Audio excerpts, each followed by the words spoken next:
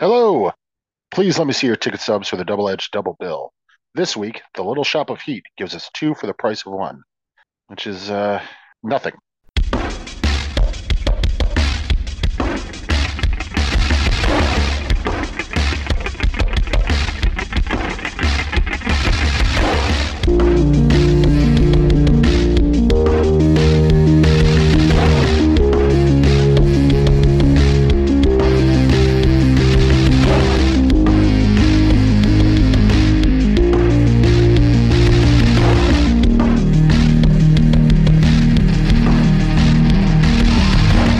Each week, Adam Thomas and Thomas Mariani will come to the table to discuss the randomly selected yin and yang of a double feature.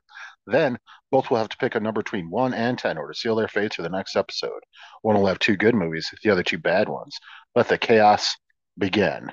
I, with a heavy heart, am Adam Thomas. And I am Thomas Mariani. My heart isn't quite as heavy, but I don't know. Give me some time. That might happen. Mine's a degenerative sort of defect. Like, yeah, Well, no. right. It's like a cow heart. True. Well, welcome everybody to the Double Edged Double Bill, which this is a monumentous occasion for a couple reasons. One, the plan is I'm going to be releasing this on the actual 5th anniversary of the show, which is May 10th, despite what, iTunes and your podcatchers might say, because it was a weird thing when we started the show, where the first 4 episodes are listed as May 31st, 2018. It's like, nope, it's May 10th. Yeah, no. That's when I put out the first episode officially. And also, as I announced last week at the end of the last week's episode, this is going to be the final episode of Double Edge Double Bill, and that might come as a bit of a surprise, especially we had some Patreon polls and stuff that might have indicated we wanted to go further. This was a bit more sudden, but at the same time was something that kind of had been building for a while, and we just didn't quite honestly acknowledge it until fairly recently. That just felt like, a 5th anniversary feels like a nice way to end things out, just because doing the show has been great. I've loved doing the show, but there have been certain points, especially over the course, I would say, the last 6 months or so, where it's clearly become, like, untenable for the both of us. I think you'd agree with that, Adam. Yeah, I just because of personal stuff going on in my life and health issues and family issues and things, it started to feel more like a side job other than a hobby. And it's not that I wasn't having fun with it anymore, but I wasn't having fun leading up to doing it. Let's put it that way. I always had fun while recording, but leading up to doing it was always like, fuck, I got to try to fit this in. And once that started happening, it's like, well, then why?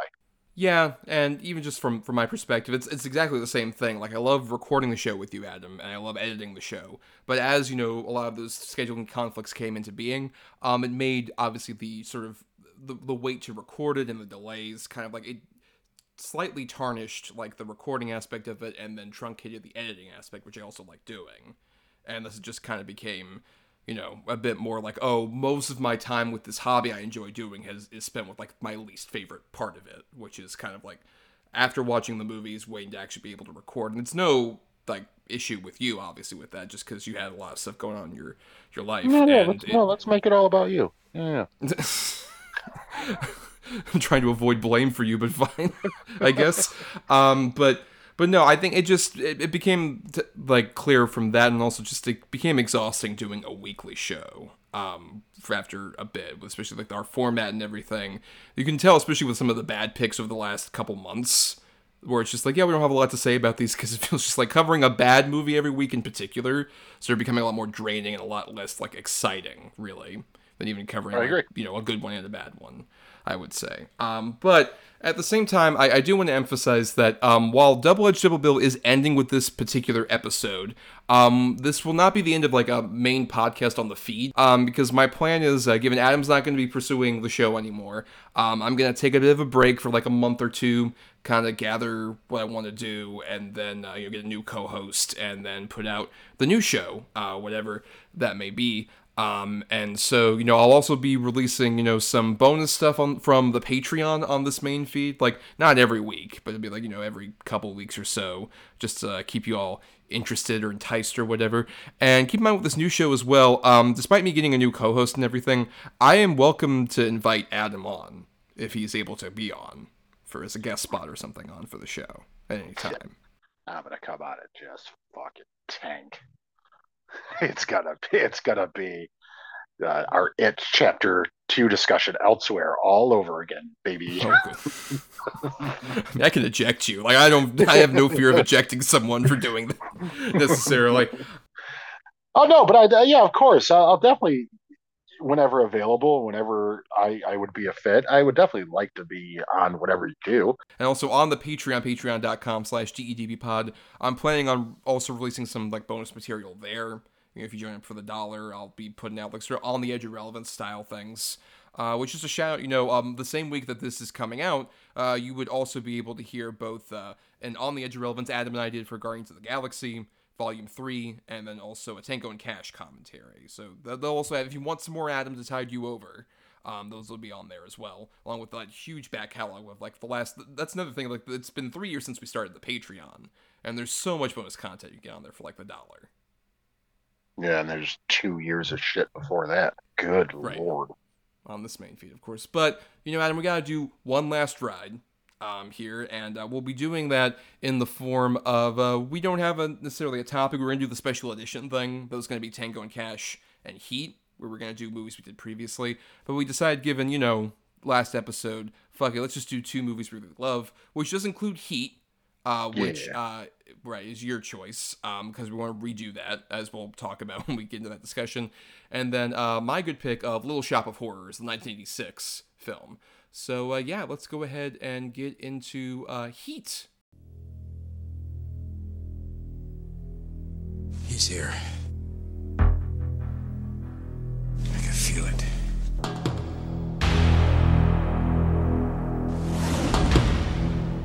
You search for the scent of your prey, and then you hunt them down. That's the only thing you're committed to. It keeps me sharp, on the edge, where I gotta be.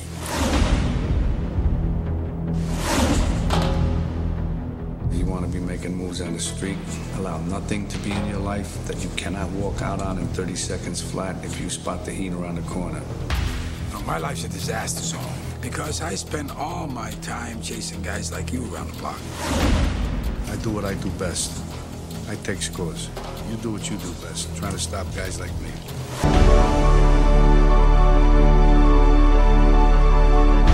Al Pacino, Robert De Niro, Val Kilmer in a Michael Mann film. Heat. So Heat came out December 15th, 1995, from director-writer Michael Mann. And as I mentioned previously, we have covered this movie on the show previously. We did it as part of our 5th episode on heist films, alongside Mordecai, the Johnny Depp vehicle. Yeah, remember that? Yeah, big time Yeah. movie. Right, yes. And we wanted to do it again because if you listen to that episode, it's not one of our favorites. It is definitely like one where we were still getting, the hang of doing the discussion. Also, the audio quality is terrible. Like, I think, you were like next to a fish tank or something?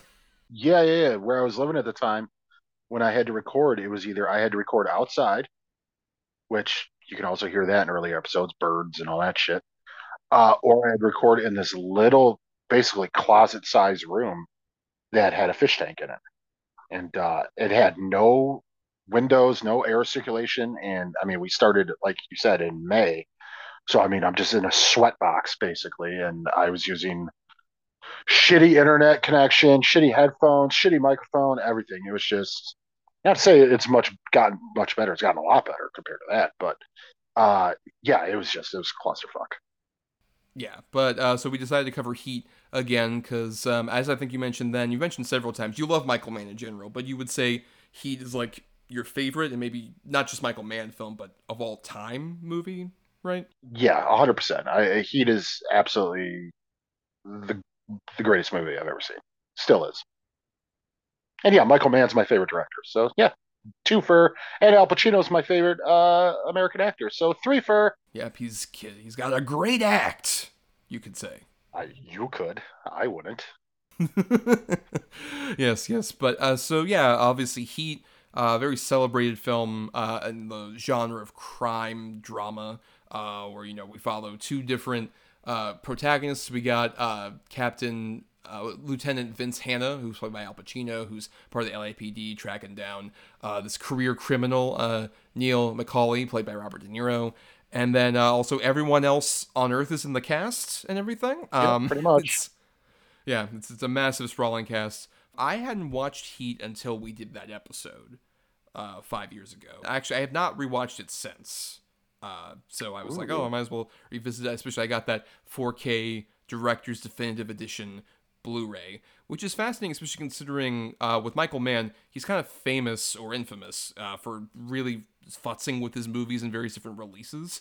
Heat is the one, from what I understand, he's done that the least with, in terms of like, there's no restructuring like with Black Hat of like the entire like flow of the story or anything like that. Really, from what I understand, there's a couple times where he trims dialogue or certain shots, and the big thing with this release is the color grading's a lot different. It's a lot darker. You do get, like, a lot of the lighter scenes are much more blue tinted, and even, like, the black scenes look a lot more, like, dark, like, all the stuff at night looks very dark. Like, I'll just say, for an example of one thing he changed, during the infamous, she's got a great ass scene, there's that one bit in the original released version where, you hear an ADR line of Al Pacino saying, like, ferocious, aren't I? That's not there. That's just an example of how little the edits are in this definitive edition. Yeah, it's definitely more visual. It's almost like he's taken his modern visual style, like Collateral, Miami Vice, and all that, and then applied it to Heat. Mm-hmm. That's all. He's kind of made it look like what he's into now. That's pretty much it. And like you said, yeah, there's some trim dialogue and stuff, but it's basically the same film. Yeah, which is very interesting also, given with like the color grading element of it. It almost makes the film look at certain points like, oh, was this shot like yesterday and it's a 1995 period piece? Instead of, because like just the color grading is like surprising, where you'd think like, oh, is it going to make it look, like all digital video? And it doesn't. It still looks like great on film. Like the cinematography still feels like as immersive as it was in a previous version. It's just like, oh, it's a bit different shading on it, and that works tremendously. Oh yeah, no, absolutely. The big thing why Heat has always stuck with me, and why it became so important to me. Heat is the first instance of a movie I can think of that someone in my family, or just anybody, but it was my aunt, the first time I ever heard someone refer to a movie as beautiful. Like, that looked absolutely beautiful. And I was like, what? I never even thought of that before. And so when I saw it, I instantly understood exactly what she meant. And it's probably one of the very first, if not the first instance, where I really started to notice cinematography and shot composition and things like that. So, I mean, Heat is very, very important to me as far as even becoming more involved of a film fan. Film flan. I love flan and films. I don't really like flan. I don't like it. Feels like I'm eating snot. Now you see why the show's ending. That was the big straw that broke the camel's back, was our flan differences here. Yeah, our flan friction, as it were. Yeah, flan friction. It was interesting going back to this as well, because it's always like the sort of thing we were talking about earlier, where it's like, oh, we gotta like watch both the movies and we gotta do the show. And Heat is like a near 3 hour long movie. It flies by so well. Like, you just are fully immersed in it, and you never feel like, oh, this is super long to any degree. I to the point where it's like, I don't agree with clocks and things when I watch this movie. Like, nope, that wasn't 3 hours. No, that flew by. I get so engaged and engrossed with this movie that every time I watch it, it's gone. And I've seen this movie, I don't know how many fucking times at this point. But yeah, I never have ever felt the run length. And that's the thing with this movie, where certain people I've recommended it to are like, you got to watch it. The run length has always been a sort of, I don't know if I can commit to that long, or I don't know if it's almost 3 hours, shit. And then anybody who's actually committed to it and watch it all agree, like, man, that didn't feel like 3 hours. That movie's incredible. And that's a lot, considering, like we mentioned, everyone's in this movie. There are so many different, like, pieces that are, like, going on at the same time, to the degree that, like, this was an infamous example where Michael Mann had written the script a while ago, like in the 70s or so, before he even had directed anything. It was just writing scripts, basically. And he, was like, oh, I need to do something with this. No one's, like, buying the script. How about I turn it into a TV pilot, which he did with LA Takedown back in 89. And it's a fascinating case study if you ever watch LA Takedown, like I have in the intervening time since I last watched this. And you just see, like, oh, wow, this is Heat. Like, the scenes are, like, very similar. It's a shorter version, but, like, the stuff that's there is extremely similar to the original movie that we've seen. But it's just the way it's shot and the way that, like, the actors are performing it. It's fucking dull. It's so boring. Yeah, it's not good. And what do you think is the key thing that makes this version of it work so much better than the LA Takedown version? The actors, the technology, the camera work, everything. It's definitely one of those movies where everything in this came together perfectly. To where I don't think this movie, and I know the sequel's coming out and all that bullshit, but I don't think this movie could exist without this cast, without this group. It just doesn't work. Yeah, I think especially considering just it's not just like these particular actors, but even just these actors at this particular time in their careers. Like the big people where you got Pacino and De Niro. Mid 90s, very different times for both of these guys where like Pacino had just come off of winning his Oscar for Scent of a Woman, an Oscar that many, I think, rightly consider a career Oscar. Because Yes. I finally watched Scent of a Woman recently, and that movie fucking sucks. And I don't get all of the love that it got from the Academy. It just doesn't make any fucking sense to me. It's so clear like a career thing. So he was definitely in that kind of mode where he's like, oh, I won. So this is like victory lap shit. Like I don't need to like really, be the subtle nuanced guy I was in the 70s necessarily. And then at the same time, De Niro is also like, this is post like Cape Fear, kind of like this 90s period where he's starting to transition out of like, he's still a very well respected actor, but he's kind of like very close to that sort of Meet the Parents era.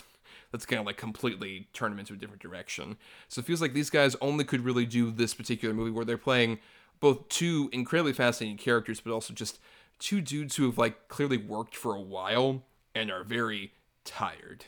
This movie, despite how like propulsive and energetic it is, everyone is so fucking wiped out by life in a way that feels like very authentic and very relatable, despite the fact that like, oh, it's cops and robbers or whatever. It's like, no, it's just everyone feels tired, and I get it. Especially now, more so than the last time I watched. It's like, oh, I get it even more. Like I'm fucking so tired. Yeah.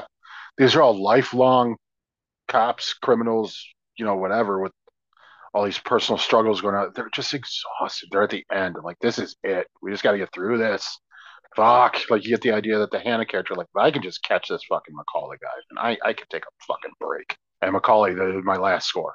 I just got to get through this, get over this, and I'm good to go. And yeah, and it works perfectly for that. Because, I mean, nobody can disagree, at least I think, that Pacino, while he is wildly crazy and over the top in this movie, it's a brilliant performance.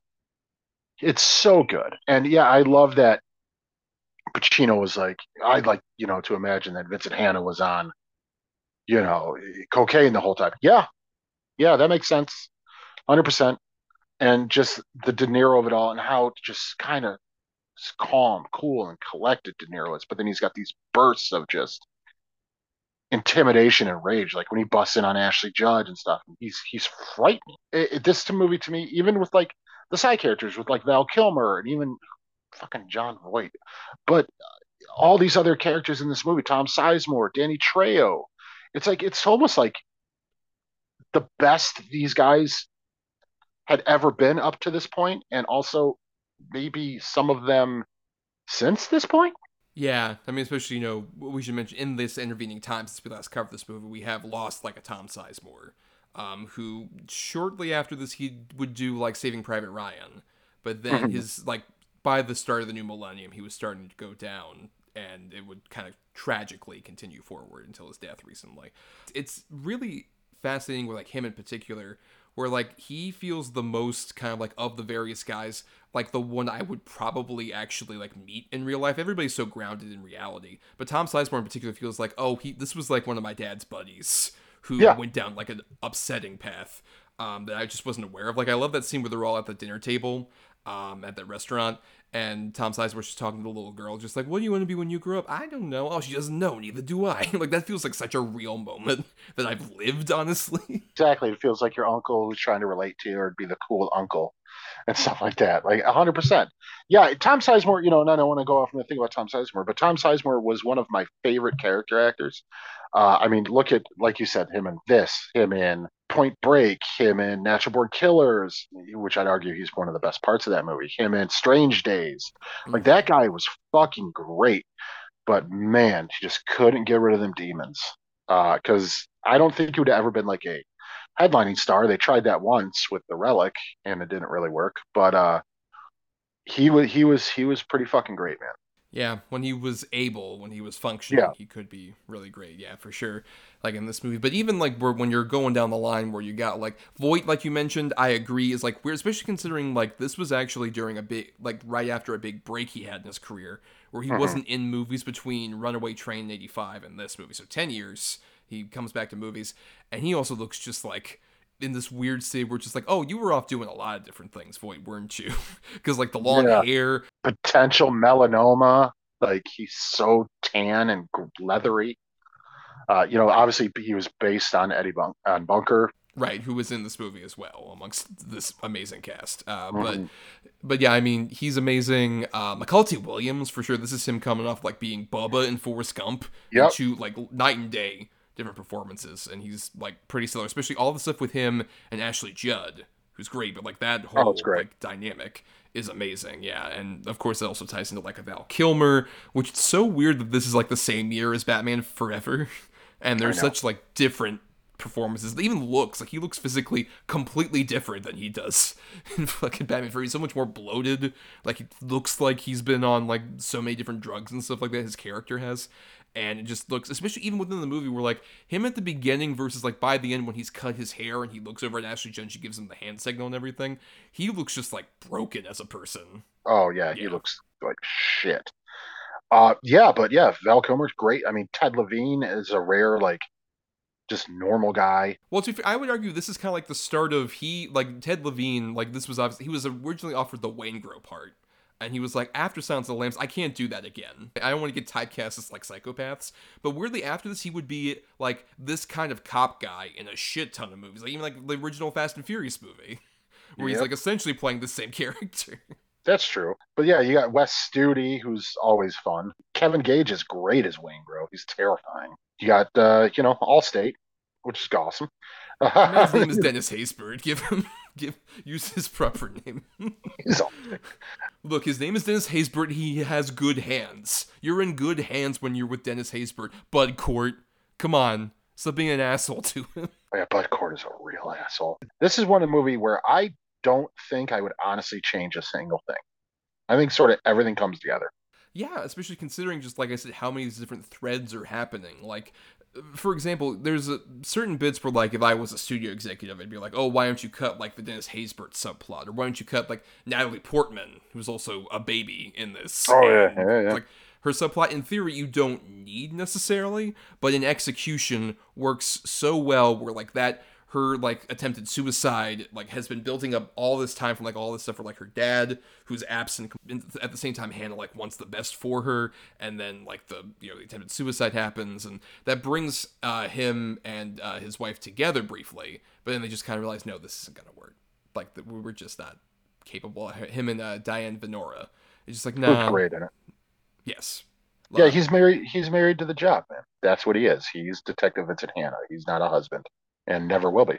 So I think there's even the line. He's on his what, third divorce? Right, just like my third marriage. Yeah, and all that, and especially the way Pacino also plays like that element of it is I think where you get the most sort of like this. Obviously, this movie is so famous for like got a great ass or stuff like the bit where he's talking to like the one drug dealer guy and starts singing that Phoenix song and just like I that know, love very it. weird choices that are just like, oh, this is like the over the top silly Pacino.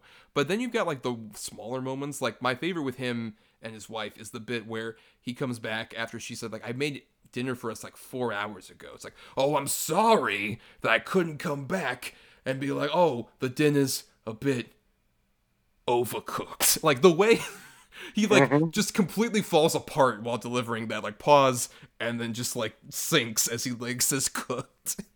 It's so good. I had these two crackheads put the baby in a microwave to get it to stop crying. Let's talk about that. Let's share, and through that we could find a catharsis.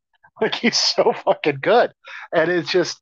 But then, like you said, you get the moments like him in the club with Tone Loc, give me what you got. Like he's just going nuts.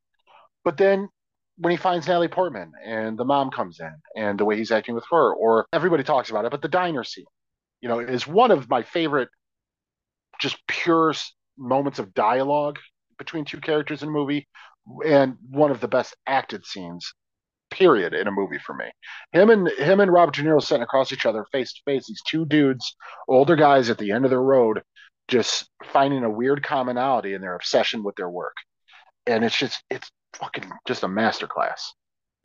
Well, especially when you consider this is the first time they were together in scenes in the film. Right. Given, like Godfather Part 2, there are different timelines and stuff.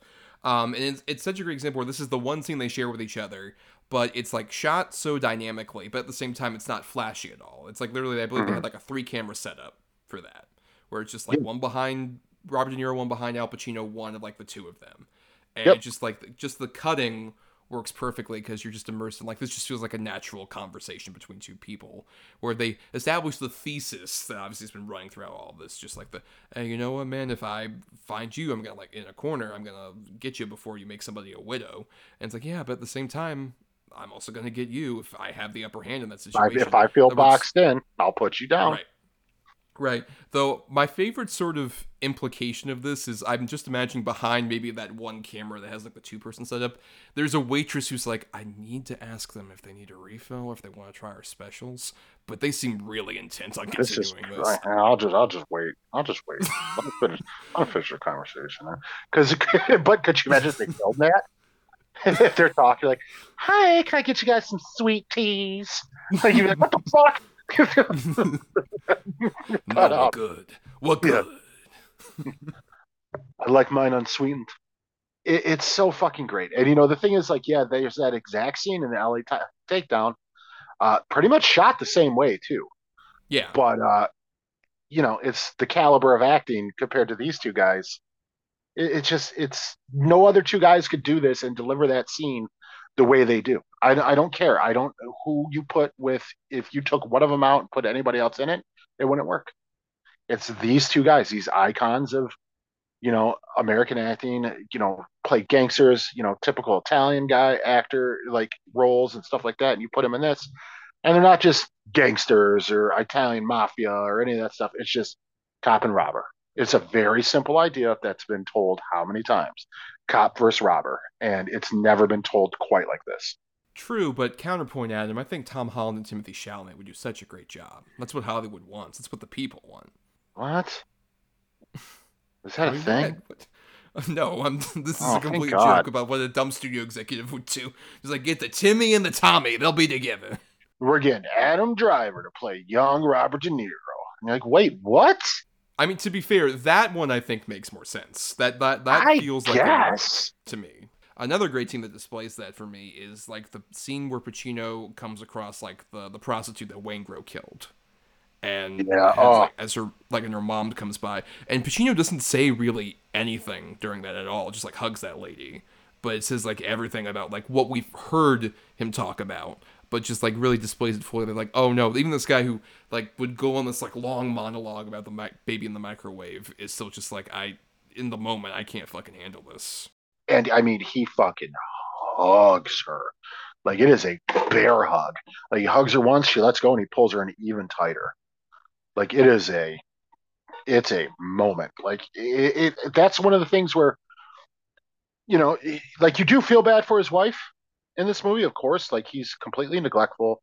He's all this stuff, but you kind of, at that moment, like, oh, I get why he doesn't share and why he's so closed off, because he has to deal with this horrible shit. That's when he has his like emotional like feelings with that aren't rage or sort of being shut off, is consoling the mother of a young 14-year-old prostitute who was just butchered. Like, it's so fucked, and you feel for him in that moment. I mean, you feel for the mother more, of course. Good Lord, but you get why the Vincent Hanna character is how he is and why he is the way he is. Yeah, that's the other thing that I do appreciate about this movie is like Michael Mann often sort of gets the criticism about like sort of his inability to do like write female characters from like a lot of critics. And I think this is one of the better examples for me with, like you mentioned, like even that side character. But even like when you get down to say like, like Dennis Haysbert's wife, when she just like watches the news report at the bar and then is just like completely dumbstruck by what's going on there. Absolutely destroyed. I mean, her moment, I'm proud of you. Yes. And he's all fucking drunk. And then he has that amazing emotional breakdown and crying.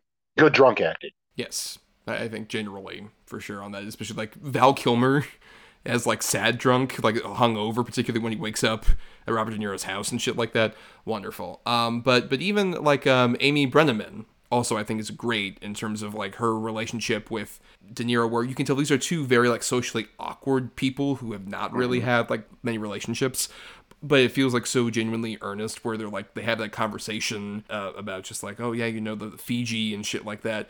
It feels very much like, oh, there is actually a relationship that's growing here. But at the same time, you can tell that like as things go along, it's like this is never going to work out. And he keeps saying, and he keeps saying that thing constantly about like, you know, in 30 seconds flat, you got to be willing to leave everything. And he keeps saying it more and more as like, oh, you're trying to convince yourself this is like. And he does it, you know, and that's the thing too about that. I agree with you about Michael Mann and sort of female characters, but also what he did to sort of even give the Amy Brennan character, she made the first move. You know, it's not him hitting on her. She's genuinely like into him, and she wants to ask him about his book because she works there and all that stuff. Like she definitely pursues him first. And even Ashley Judd's character, very strong character in the movie. Like she's just tired of fucking Chris's bullshit, and she's been having an affair. It's just sort of, you get the idea to get back at him in a way. You know, it's just, but all she really cares about is her son Dominic. I guess the point of this movie is none of these people can have real lives and real relationships and fulfillment. It's just not going to happen. All these people are cursed, like to live and die basically alone. Whether that's the rules they set for themselves with the De Niro character, or just because of the lifestyle and the job he does with the Vincent Hanna character, you're going to be miserable. Well, are you saying that Ashley Judd won't have a fun time with Hank Azaria, who seems like such a good guy? He's a good guy. And, you know, also, Kilmer's the only one that gets away, at least that we know of. He drives off, they let him go. Yes. So Again, Val Kilmer gets away. Yeah. Right. Yes. But unlike, say, a Danny Trejo, which that whole sequence, his ending is so fucking brutal. Best acting he's ever done. Yeah. It's so disturbing. I remember when I first saw it, and I was genuinely like kind of freaked out by it. Just the way he is laying there, and he's fucked up and beat to shit and bloody, and the way he's talking. Oh, it's so fucked up. When he ends up crying because he finds that his wife's dead, and he just like, he's like not even making human crying noises because his like entire system's been fucked up by this horrible way he's been beaten. It's just like, it's so brutally upsetting. And then of course it's just like I can't go on, she's dead, my love's dead, you gotta kill me, man. Living. Oh, and also fucking Henry Rollins and William Fichtner. Yep. It's so fun. And dude, Henry Rollins, big motherfucker in this. Al Pacino beats his ass. Yeah. He whoops his ass. But tell me that, you know, that's the other thing about this movie. There's so many scenes that like, oh God, I hope he gets him. I hope he does this. And they don't do it a lot. But the De Niro actually getting to William Fichtner scene and the De Niro getting to Waingro scene are two of the most like satisfying moments in film history. Especially in this one. You're like, yeah, get that motherfucker. And it happens and he gets him. It's great. But what's interesting also is that, like, it's just like that momentary rush of like, oh, this is great. And then you realize, oh, wait, no, this just made everything so much more complicated for you. Oh, yeah, no, him going after Waingro fucked him. Yeah. Yep, that was it. That's what got him killed, basically. And, you know, I've heard a lot of people don't like the sort of finale bit with Pacino and De Niro on the sort of jetway. And they're like, oh, it carries on a little too long and everything. I think it's fucking tense. I think it's great. And I never understood the sort of criticism of that. Especially I love the fact that this movie is from a Michael Mann who's often accused of being like very machismo, sort of like, oh, he's like very like, you know, male chauvinist sort of director type. I like the fact that this movie about like these two guys, where in any other movie it's just like, oh, they're facing off against each other, it's their final confrontation. It's very plain, just the way that he ends up getting shot, De Niro, and they hold hands, and that's the end of the movie. It's two dudes holding hands. It's just like, yeah, that's what it really just comes down to. Just like they're both like sad, scared children who want to hold each other's hands because they're lost. Yeah, exactly. But, you know, we haven't talked a lot about sort of like the actual craft here, which is stellar, especially considering like the big thing every time. This movie, I think, has become like now that I own it, is definitely going to be a classic example of a ride the volume on the remote thing, because the sound mix in this movie is incredible, where all the dialogue is like very low and subtle, like we were talking about, just like unless it's Pacino yelling something. But then once we get to like the actual like all the stuff with the bullets going off, like that entire like bank heist scene, the sound mix is so like brutal. We're just like, oh god, did someone fire a gun near me? It's just like it's that good. Yeah, it's absolutely incredible. And that was done on design, obviously. Probably one of the best shot bank robbery sequences of all time.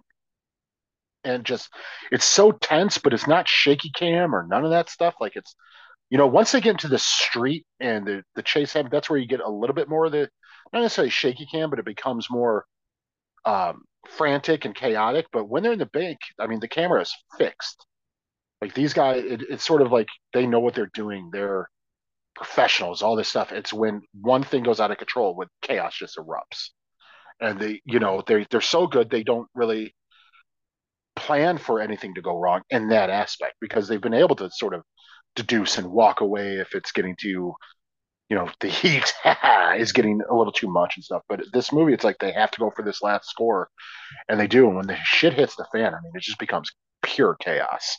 Yeah, I think what works about that is the fact that Michael Mann is so clinical as a director, where you're just seeing all this and it feels very like procedural, and you're like, no, this is exactly how you would do any of these things. This is exactly how you would like go from the bank robberies to the degree that like, especially like that opening, the truck heist that happens has apparently been like very much copied by real criminals who just watched Heat and talked explicitly about like being inspired by Heat because it feels like so grounded and realistic. That you're just like, oh yeah, I could do this, no problem. It'll totally work.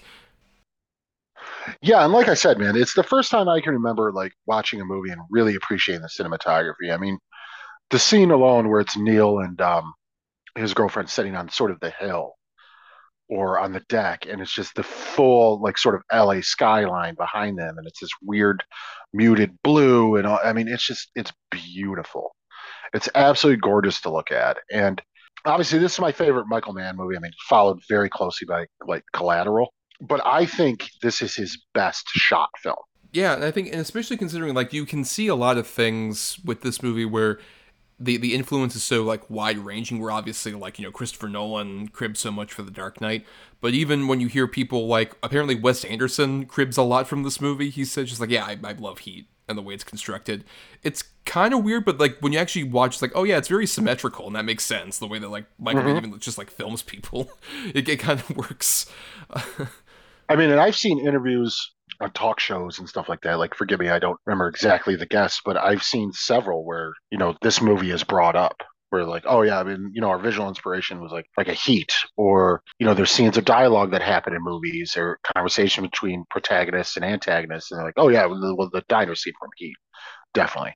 I mean, even Scorsese, sort of the scene with Nicholson, DiCaprio in The Departed, he like watched Heat for a part of that. Like, he's like, oh, this is so great. And I completely see it. Yeah, I agree. And it's so interesting given the fact that like this movie, when it did come out back in 1995, it was successful and liked, but it feels like it kind of like, it wasn't necessarily like the biggest possible thing that you feel like it should be necessarily until it went out on TV. And that's where a lot of people sort of like really glommed onto it, which is like, oh, it was on like a TNT or whatever. And so everyone just saw it because it was on all the time. And it was also so fucking long. Like, I think even Michael Mann put in certain scenes for the TV edit where it's just like, oh, I don't know if we can quite, it's 3 hours long, so I don't know if we can do this. Like, oh, you want it 4 with commercials? I got some shit for you. I'll put more stuff in there. Yeah, but this was definitely that. I don't know. That might be the first place I saw it on like a TNT or something like that, because this was definitely constantly in the rotation. And every couple of years it'll just pop up, on TNT or TBS or something like that, or even TCM. I love that, even your Blu-ray cut came out or 4K cut, where it's like giving people who are digital collectors now who might not have ever seen this a chance to like rediscover it or discover it for the first time. Like this is sort of one of those movies that I feel like it's timeless. Like we just talked about like a Dog Day Afternoon, where I think, you show people that movie now and they're like, wow, that's still a fucking good movie. 50 some years later. I think Heat's going to have that type of power too. Or even down to like, we mentioned like the TV element of it. Like at the same time, this is also a movie that pops up every 6 months or so on Netflix. And anytime it's on Netflix, it's usually in like that top 10 sphere where people are just like watching it. Yeah, for sure. I mean, this movie, it's a classic. It's already a bona fide, like, for real classic. I think that what really helps to benefit that sort of that timeless element that you're mentioning with it is like it still very much feels like it takes place in 1995, but because all these like bigger themes are so universal and the way that it's shot feels like so grounded and realistic, it just feels like, oh, I am just in this particular era of LA. Like down to like the way this movie shoots LA, I think is so fascinating, where it feels just like, oh, this is like a real place. This isn't like the sort of glitz and glamour of like Hollywood LA, but it also isn't like depraved, crime-ridden in a way that feels like, oh, this is like a junkier action movie. It's just like, no, this is a real place, and just everybody who you see, like all the like extra work in this movie is so fascinating, particularly during that whole bank heist sequence, where just the extras that we see, you get more immersed in like, oh my god, we're actually in the middle of a confrontation that's existing in our real world than you ever get from like any other place, like where they try and make it look like, oh, we're on a city street and like say, I don't know, a Marvel superhero's coming by. They rarely ever show fucking actual people like living their lives when shit like this happens. And this feels like it's one of the rare examples, once again, where it's just like, oh, I'm in a real place in the middle of this real moment, and I feel like everything is like collapsing along with like right alongside these actual characters who I've been invested in. Yeah, absolutely. I mean, and when they're like in the grocery store parking lot, like the people feel like they're genuinely scared and they're genuinely afraid. And like this is crazy shit that's happening to them. And you're scared for these people, like these innocent people. That's the other thing. All these people just feel like innocent bystanders caught up in the middle of this. It doesn't feel like anybody's. I guess it's a good way to put it. It's so grounded that it feels like it's real people caught in the middle of this chaos. It doesn't feel like a whole big scene with a bunch of extras in it. Like sometimes it can. Like you genuinely are worried for these people.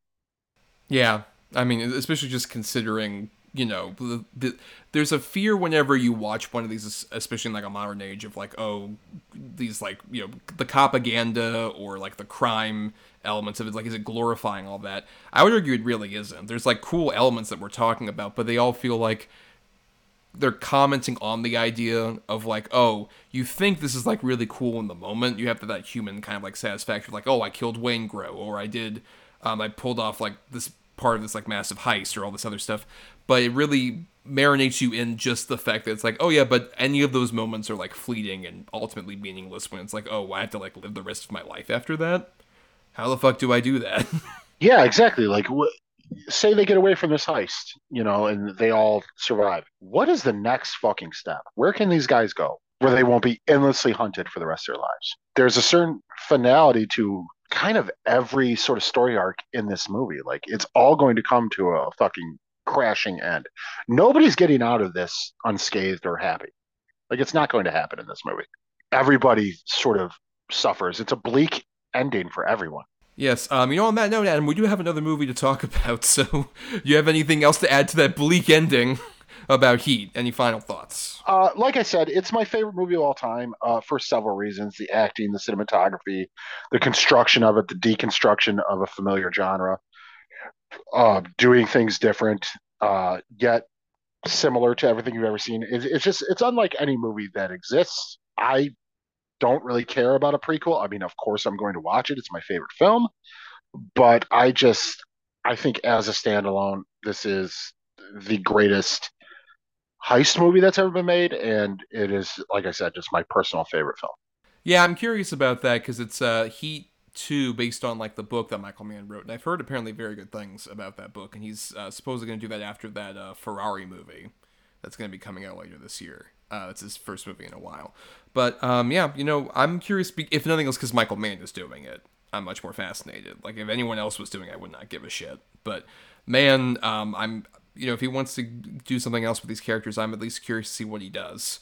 And, yeah, because, I mean, this movie, it's like you mentioned, it's amazing. It does such a great job of getting you fully immersed in this kind of like crime story in a way that doesn't feel like it's glorifying it to any degree. It's just like so well put together. So much of like the great dialogue, so much of the great like, you know, very technical elements of it, but also all the performances. It's an amazing movie. A great sort of 5 out of 5 movie for sure. But now, let's get to another one of those, at least for me, with my choice here for this final episode. My favorite movie of all time, genuinely, as I've said many times, Little Shop of Horrors, 1986.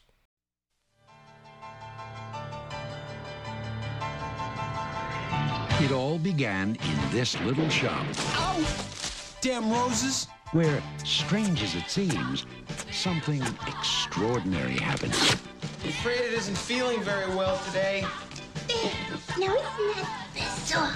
What kind of a weirdo plant is that, Seymour? Where did you get such a weird plant? A girl. You don't make a nice voice when you live on Skid Row, Mr. Mushnick. Feed me Seymour. And a plant. Feed me all night long.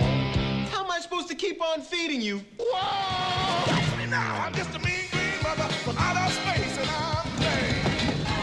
I'm just a mean green mother from outer space, and it looks like you've been had. Yes! Rick Moranis, Ellen Greene, Excuse me. Vincent Gardenia, with special guest appearances by Steve Martin, John Candy, and Bill Murray. It's your professionalism that I respect. Little Shop of Horrors.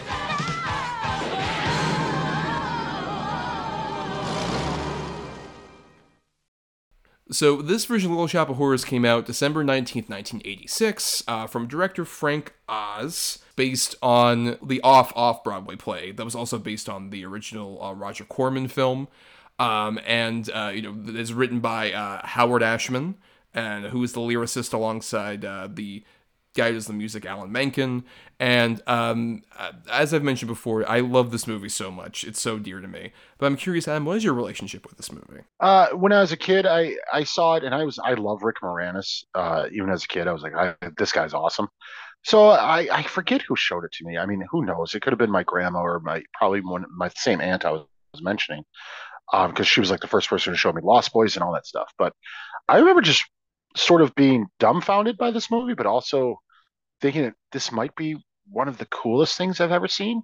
And that's coming from somebody who has never been a musical fan, but this is one of the few where I'm like, I can watch this from front to back. I was sort of awestruck by it, especially the practical effects of the Audrey 2 plant and just the all around weirdness of everybody, because everybody's sort of strange. They're all weird caricatures, and it's stuck with me for forever since I've seen it. And it's not one that I go back to that often, because, like I said, I'm not a big musical guy, and I don't know how, with repeated viewings, how it would hold up. I'm assuming it would. I loved it when I first saw it. I just think it's such a sweet, weird, bizarre, sort of oddly sleazy, but yet sincere movie. It feels like the John Waters movie that John Waters didn't make. Like, if John Waters would have got a hold of this source material, I don't know that it'd be much different. No, yeah, I think what works about it is it's like kind of thing with like Waters sort of has is that it feels like it's because it's this 80s movie that is very much commenting on like this takes place in like 1962 or so, like early 60s, and it feels very much like it's this weird middle ground between being very like ironic and like satirical about that period, but also being very sincere about like the characters who are living in that period, which I think is so like fascinating about this movie. I think why when I was younger, I remember I was like always into movies. Little Shop of Horrors was distinctly, when I first saw it on VHS when my dad introduced it to me, was the first movie where I was just curious about like, how did this like happen with like the Audrey 2 character that you're mentioning, which is like, I'd seen like, like Aliens and Star Wars and shit like that, like practical effects, but I was like, this doesn't feel like one of those where I could tell like that's a puppet, that's something that like is tangible. This just feels like a living, breathing creature. I'm stunned that this is a thing. I have to like find out how this happened. It really got me down that rabbit hole of just like, how was a movie like this made, and really that kind of like behind the scenes aspect of it.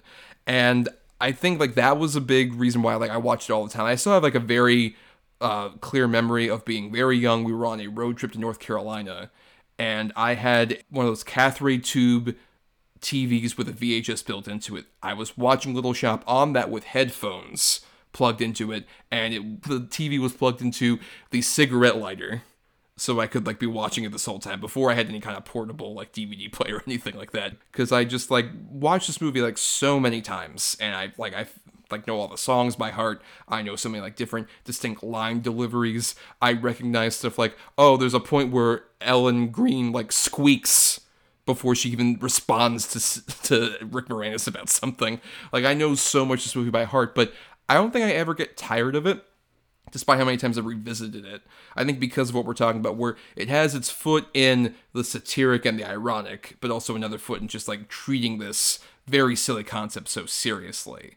I think in a way that, yeah, I can see like a John Waters being like having a very similar take on the material, but I don't think like you could ever quite get it from somebody else besides like say a Frank Oz, who directed this and comes from like the Muppets angle of things. It feels like it kind of has that same sort of spirit to it, where it's anarchic but also very like sweet and sincere. Yeah, I can agree with that for sure. I mean, as long as I've known you, I've known this has been one of your favorite, if not your all-time favorite movie, and it's I mean, it definitely is always tracked. Yeah, I was gonna say, does that crack the code, as it were, on Tom's? Where it's like, oh, that makes sense based on everything. No, it does absolutely make sense. It's just I totally understand, especially knowing your love of the Muppets and things like that. But at its core, it's just such a cute little sweet story. Yeah, it's a mad-eating, blood-eating plant, but the stuff with Seymour and Audrey is so adorable, and the shop owner and all that stuff. Like it's just these characters, like you said, a lot of them were just crazy manic characters, but in the world that this movie in particular, this version in particular, is setting up, like yeah, they make sense that they would live here. Like nobody feels out of place in this really strange sort of alternate New York slum. Yeah, they're all heightened characters, but they all feel very real within like this world that's been created, which is like the set design with like this is. Despite the fact that this movie takes place mostly like in a flower shop in like one street corner, like it is such a massive giant movie with like it took over like all of, like the big sets on like the 007 stages and stuff that are in London. Would never happen again. I mean, with this kind of movie, necessarily no. It would be like, that's safe for like a James Bond movie, where just like you're taking up all the fucking big stages, not a movie about a singing plant that's based off an off-Broadway musical. Right, exactly.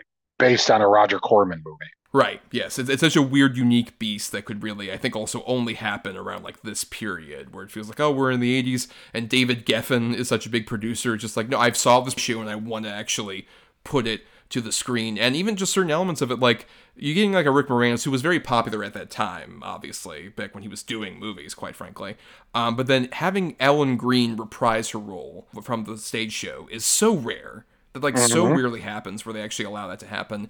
And I know there was like a bunch of different people where they wanted like Cyndi Lauper at one point to play that part, and even like Barbra Streisand was a big one the studio wanted. Would have never worked at all. Cyndi Lauper I could see more than fucking Streisand. I think Ellen Green is like such a key to this movie, along with a big thing I mentioned to Howard Ashman and Alan Menken. Those two like created this play and were like very instrumental in. Right after this, they would be the guys that would do all the music stuff for Little Mermaid and Beauty and the Beast and a lot of Aladdin. Sadly, Howard Ashman was dying around that time, so some of the songs aren't written by him in Aladdin. But I think all of those have a very similar kind of thing that we're talking about, where it's like there's a sweetness and a sincerity to like the Audrey character that like Ellen Green beautifully portrays, but at the same time, it's like with that Somewhere That's Green number. She earnestly wants to get out of this horrible place in her life. She wants to get away from this abusive man. She wants to be with Seymour, who she just feels she's not good enough for. But at the same time, her dream fantasy is like a really shitty, just like a suburban household where it's like, oh, we have Tupperware parties and I spray like Lysol around. But like that there's like a satiric intent with that song, but also she's so sweet and earnest about it. It's like, I want that very dull life for her. She deserves that after having this fucked up life she's had. Yeah, 100%. And that's probably my favorite song break of the whole movie because it's so silly, but yet such longing behind it and everything. I just love that break. And the way everything looks, where it looks like it's a set, it's done so well. Yeah, it's a really sweet moment. I do know also from talking to you, and I think for a lot of people, I don't know for me, but this movie kind of single-handedly instilled your fear of dentistry. Right, of course, with the Steve Martin character who pops up here. And I think that's such a fascinating character where, given he's like an abusive asshole who like we see like physically abusing Audrey the whole time, and having him at the same time be like the Steve Martin funny character, that is such a hard thing to balance. I think the movie does a great job balancing that, where any of the scenes where he's actually abusive, he's upsetting and threatening, and just like all the other stuff is like, oh, he's like gets almost a sort of like affable sheen around him when he's doing stuff like talking to Rick Moranis. I love all this stuff where just like is it Cecil, Cedric, and all that. And when he looks at the plant and it's just like, nice plant, big. Like he's got that Steve Martin sort of silly charm there, to where you could see why Audrey maybe had an attraction to him initially, but then any time he actually becomes threatening and upsetting, like either there or even like during the dentist stuff, it feels like he's an actual threat at the same time that he is an idiot. Yeah, I completely agree. He's so fucking fun in this. Yeah, but when he's being threatening, he's generally terrifying. But I remember this movie because of Steve Martin in it. Just like the black hair on Steve Martin was so alarming to me. Like it's the first time I ever saw Steve Martin with not white hair that I can remember, and it just kind of stuck with me. And then also like Steve Martin's on a motorcycle. Like what is happening in this? But yeah, he's a great. I guess you could call him a villain. But he's really good in this, and it's you, kind of a one-off sort of performance from Steve Martin. Like he didn't really ever really play the heavy ever again. No, yeah, and especially considering he's not in the movie very much at all. He's in like maybe 3 scenes of this movie, but he makes such an impression, which I think is also a big testament to the fact that this movie has like so many great comedic talents from like this period just doing cameos. We've got like the Bill Murray cameo, which is still fun. Probably one of my favorite Bill Murray deliveries in anything is like, it's the professionalism that I respect during his dentistry thing. But then you got like John Candy, Christopher Guest, so many. Who was your favorite cameo? Christopher Guest. Yeah. Because I completely forgot he was in it until watching it for this episode. When he shows up, I'm like, holy shit, that's Christopher Guest. Man, is he being weird? Like it's just he's so robotic in his performance. Yeah, I might as well get $50 worth of roses. Can you break 100? No. Then I might as well get double. like this is twice so as bizarre. many. Twice as many. Yep. Yeah, I mean that's a really good one. I think John Candy is my favorite cameo as the so Wink good. Wilkinson radio host guy who just pops in with his hair that clearly looks like, oh, he's about to shoot Spaceballs like right after this. Like him and Rick are gonna leave this set and go to the Spaceballs set with like the barf haircut. But even like the whole like audio drama he portrays about just like, oh, lady, put back on your clothes. What if your husband came in? It's so funny. And the machine gun bit. Right. And even just also the weirdness where it's like Seymour waiting in the waiting room and there's like the little person with the giant nun ventriloquist dummy and the lady with the giant box that has like locks on it and stuff like that. Just even like background gags are like so immediately funny in this movie. Yeah, totally. And then again, though, just to get to the Audrey to it all, not only is it a masterful sort of puppet, maybe the best ever put on film, but the voice acting too. It's so fucking good. It's so good. Like it's so iconic to the point where I think, like even my roommate came in when I was watching it, and he's like, "What are you watching?" I'm like, "The Little Shop of Horrors." He's like, "Oh, I haven't seen that forever." I'm like, "Yeah, me neither. Actually, I really like it." And he goes, "Feed me." Like people just know if you say "Feed me, Seymour," they know what movie you're talking about. That's how iconic that fucking puppet is.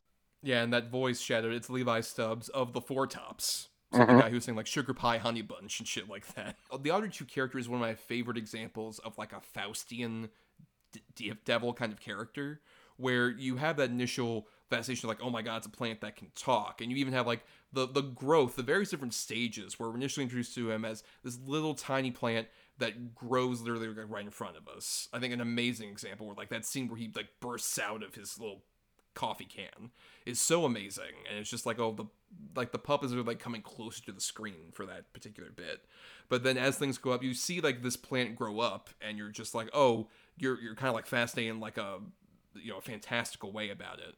But then you realize like, oh no, wait, this is all because Seymour doesn't have the self-respect to be like, well, I don't like, he doesn't want it for money, he doesn't want it for fame. He wants some kind of clout so he can have Audrey have some kind of interest. So Audrey 2 becomes that sort of gateway for him to be able to do that. And the way that that character immediately is like so fun and lively in a way that almost like contrasts where like so much of the music is very like Motown inspired, but he feels very much sort of like the beginnings of like the rock and roll 60s era. And even like how the music kind of contrasts with that.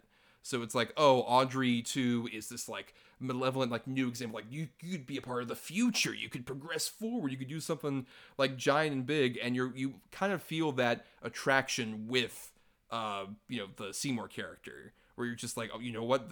Promising all these big things. It's a fantastical plant monster. He might be able to do that for me. Maybe there's no ulterior motive here whatsoever. It's such a perfect kind of like temptation character. Yeah, I mean, you're absolutely right. Seymour just, not only does he love plants and all that, but yeah, he comes across this thing and he's almost like it's a way out, almost, or it could be, or a way to him finally get Audrey, which, the thing is Audrey's already like sort of into Seymour and they just don't know. It's sort of that sad thing. But I think a Faustian sort of analogy is absolutely perfect. I don't know why I never thought of that. That's why you make the big bucks. You could afford a little TV when going on vacation. Ooh, la ti da. But yeah, I've totally read Faust and don't just know that from other TV shows and movies I've seen. I'm well read. I know what I'm talking about. Yeah, no, you've absolutely read it. Yeah, that's an actually perfect analogy. It's like it's promising him, oh, I can, not in a way, but he can see the promise in it. Like, oh, put in the shop, we're gonna make more money. People will start to notice me. Audrey will notice me that I'm not just a clumsy fuck up, and I could do all this and blah blah blah blah. And even like Mr. Mushnick, who is such like a verbally abusive sort of like father figure for him, we're just like, well, I've only known this life. I can get like beyond that and impress him, impress everybody, become something more than like a schmuck that I feel like I am. Right. Yeah. Which is beautifully displayed with like the downtown number, which we didn't talk about, but I love. Like the Skid Row, like the sort of the second number of this movie is so stellar with the people we haven't even mentioned as well, the Greek chorus that pops in. Mm-hmm. With Tisha Martin Campbell and Michelle Weeks and Trisha Arnold as Crystal Ronette and Chiffon, which is so funny. Two of them, Gina and Pam from Martin. Yes, very much so. But they work so well as well. We're just like, oh, adding this like doo-wop group to like this story about like a giant plant. Like, what sense does that make necessarily? And it's like, no, it works perfectly. Where it's just like they weave in and out of the story, and they just feel kind of like the people who are just examining this from afar. But even when they end up being like part of it, we're just like, went to school until 5th grade, and then we split. Stuff like that. It feels like they're just perfectly a part of this like whole tapestry with this whole movie. Yeah, I agree. It's a very fun way to sort of push the story along and display the emotion of the characters too. I mean, that's the other thing about this. Without them, I mean, the most iconic song in this is the title song. I mean, it's just everybody knows it. The beat sticks with you, even if you don't know all the lyrics. Obviously, you know the Little Shop of Horrors, but it's just so iconic. It's absolutely iconic. Or even just the bit where they all do that, like, look out, look out, look out, look out. It's like so perfectly shot and edited and everything. But to get back to the Audrey 2 of it all, like another amazing thing with this is just the, you obviously have like, it's Lyle Conway did the special effects stuff here, and he worked with Frank Oz on like Muppets and stuff. And this is definitely like Frank Oz obviously having his toe. He had directed like Muppets Take Manhattan and had helped with like Dark Crystal with Jim Henson before. And this feels like him kind of dipping his toe where he still is like, I'm still doing like a big practical puppet thing, but also I want to shoot this in the same way that like with, the Muppet movies, we talked about this when we talked about the Muppet movie. The way that the Audrey 2 character is shot just feels like it's another character in the room. It's not like a big special effects thing. It just feels like, oh, this is another actor in this scene alongside Rick Moranis, despite the fact that in any shot where you see Rick Moranis or another human with the creature, it is all shot at like 16 frames per second. So literally, like, Rick Moranis is like mouthing along to the song at a slower speed for that particular shot so they can get those lip syncs perfect with the creature. And it's like some of the most amazing sort of practical effects stuff where, because of like those lip movements and like how seamless all of it is, even stuff like later on when Audrey 2 like grabs the counter and moves itself forward from its plant pot that's there, it's just like you can't get anything more perfect with that in practical or like CG, I would argue. It just feels like this is an actual living being who agreed and signed on and contracted to be in this movie, not a special effects creation. 100%. That's exactly what it feels like. It's one of, I mean, the escapism level of that sort of effect is just, I don't know that with just a full size puppet, like maybe like a Jabba the Hutt or something like that, we're like, oh, that's a real thing. But I mean, I'm hard pressed to find another example like Audrey that is just sort of, yep, that's real. You buy it almost immediately, and it just stays with it. It's pretty great, man. I mean, I totally understand why this movie is so beloved and why you love it. I mean, I'm not saying I don't love it. It's not as ingrained into my childhood as it is might be yours, but it's just it's kind of a magical thing, right? Like nothing like this exists other than this, and nothing like this has ever existed since. I heard there were talks of doing a remake like a little while ago. I don't. I'm happy it hasn't happened because I have a feeling it would just be a CGI thing. Yeah, the 100% would be like a giant CGI. Yeah, and you can't. It wouldn't work. It would not work without the practical effect. And plus, just no, because how are they going to do it? Are they going to do it like this, where it's funny and whimsical and yet also kind of wild? No, they're either going to go straight comedy with it, or it's going to be a dark version, and I don't want any of that. Yeah, like, because there's always that weird thing where it's like when you remake a movie of a stage show, where it's like technically that happens anytime they restage Little Shop of Horrors, and I've seen like some like the stage productions and everything, and I have fun with those. Like, there's great footage of it was at like the Hollywood Bowl, and Ellen Green reprised her role, but Seymour was played by Jake Gyllenhaal, and like that's fun. I don't mind that idea of just like going to a show and seeing a different version as opposed to like a forever like preserved version on film. That's I don't think you can really like outdo what this movie does, except of course for we haven't mentioned it yet, but a big thing with this movie is that in the original stage show, the ending is not nearly as happy. They originally shot a much darker ending. Audrey 1 ends up getting killed by Audrey 2, and like as she's dying, and Seymour has her in her arms, she says, "No, I want you to feed me to the plant, and so you can be successful and continue." And then after that point, Audrey 2 ends up getting sold by like this. The character is played by Jim Belushi in the theatrical cut, and is played by Paul Dooley in the original ending. Ends up selling it all over the United States and spreads around where the plants take over the earth basically. By the end, it's like a big, massive ending with like all sorts of giant, puppets and model work and just a lot of chaos and destruction that happens. That didn't test very well. Frank Oz kind of put it as like, I knew that like when we were doing the test screenings, like the audience felt betrayed that these characters they loved so much ended up getting killed this way. And it tested so poorly they shot a completely new ending. That was the ending I grew up with. And I'm curious, Adam, I sent you the ending and the alternate ending that was originally done. Did you end up catching that? And how did you feel about that versus the theatrical ending? Yeah, I've seen the original sort of ending with Audrey like taking over the bridge and all that stuff. I've seen that before. I've never seen the sort of cut you sent me where it ties it all together. I don't know how I feel about it. I like it. I think it's kind of crazy, and it's like I can't believe we're doing this.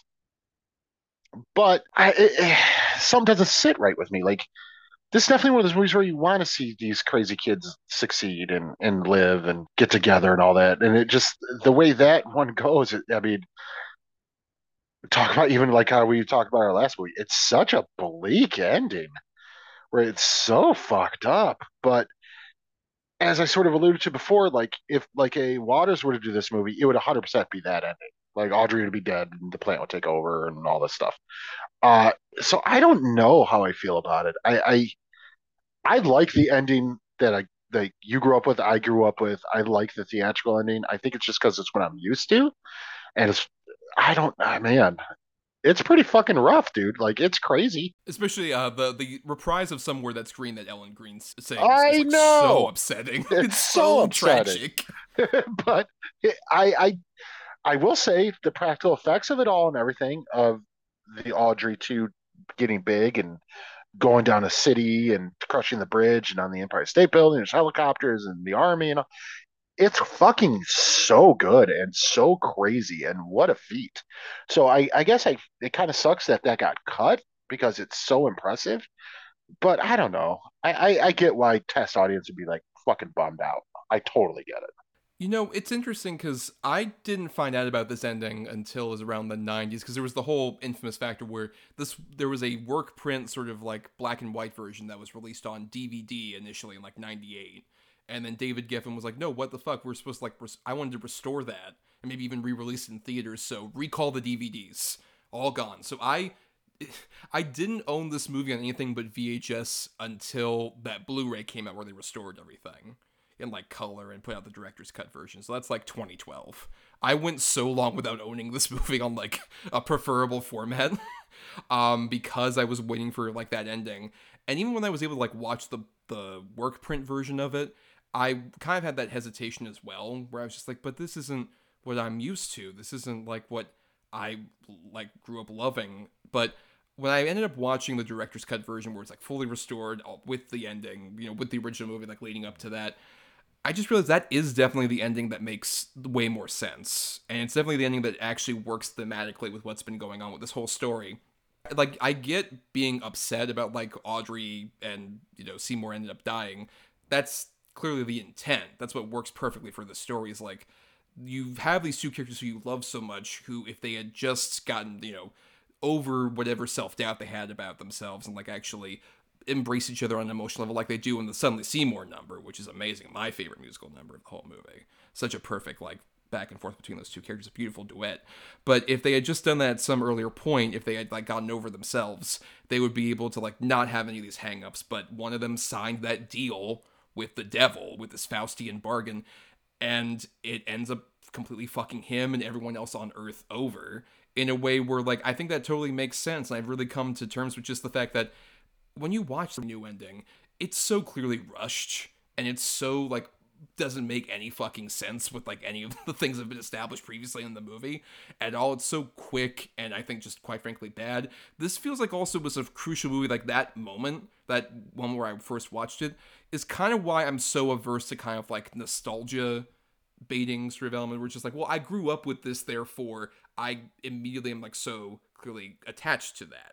Like, I think that kind of broke me where it's like, oh, wait, no, sometimes something that, like, I grew up with is the inferior version of a great story that I loved. And I think that is a lesson that I think more people, quite frankly, especially in our modern culture, can kind of, like, maybe take a lesson from. Of just, like, just because you saw this, like, you're so used to this particular version of this story, doesn't mean that you can't, like, actually find a better version or evolve from it or anything like that. And I think that I vastly prefer that original ending, quite frankly. I mean, I can't disagree with you.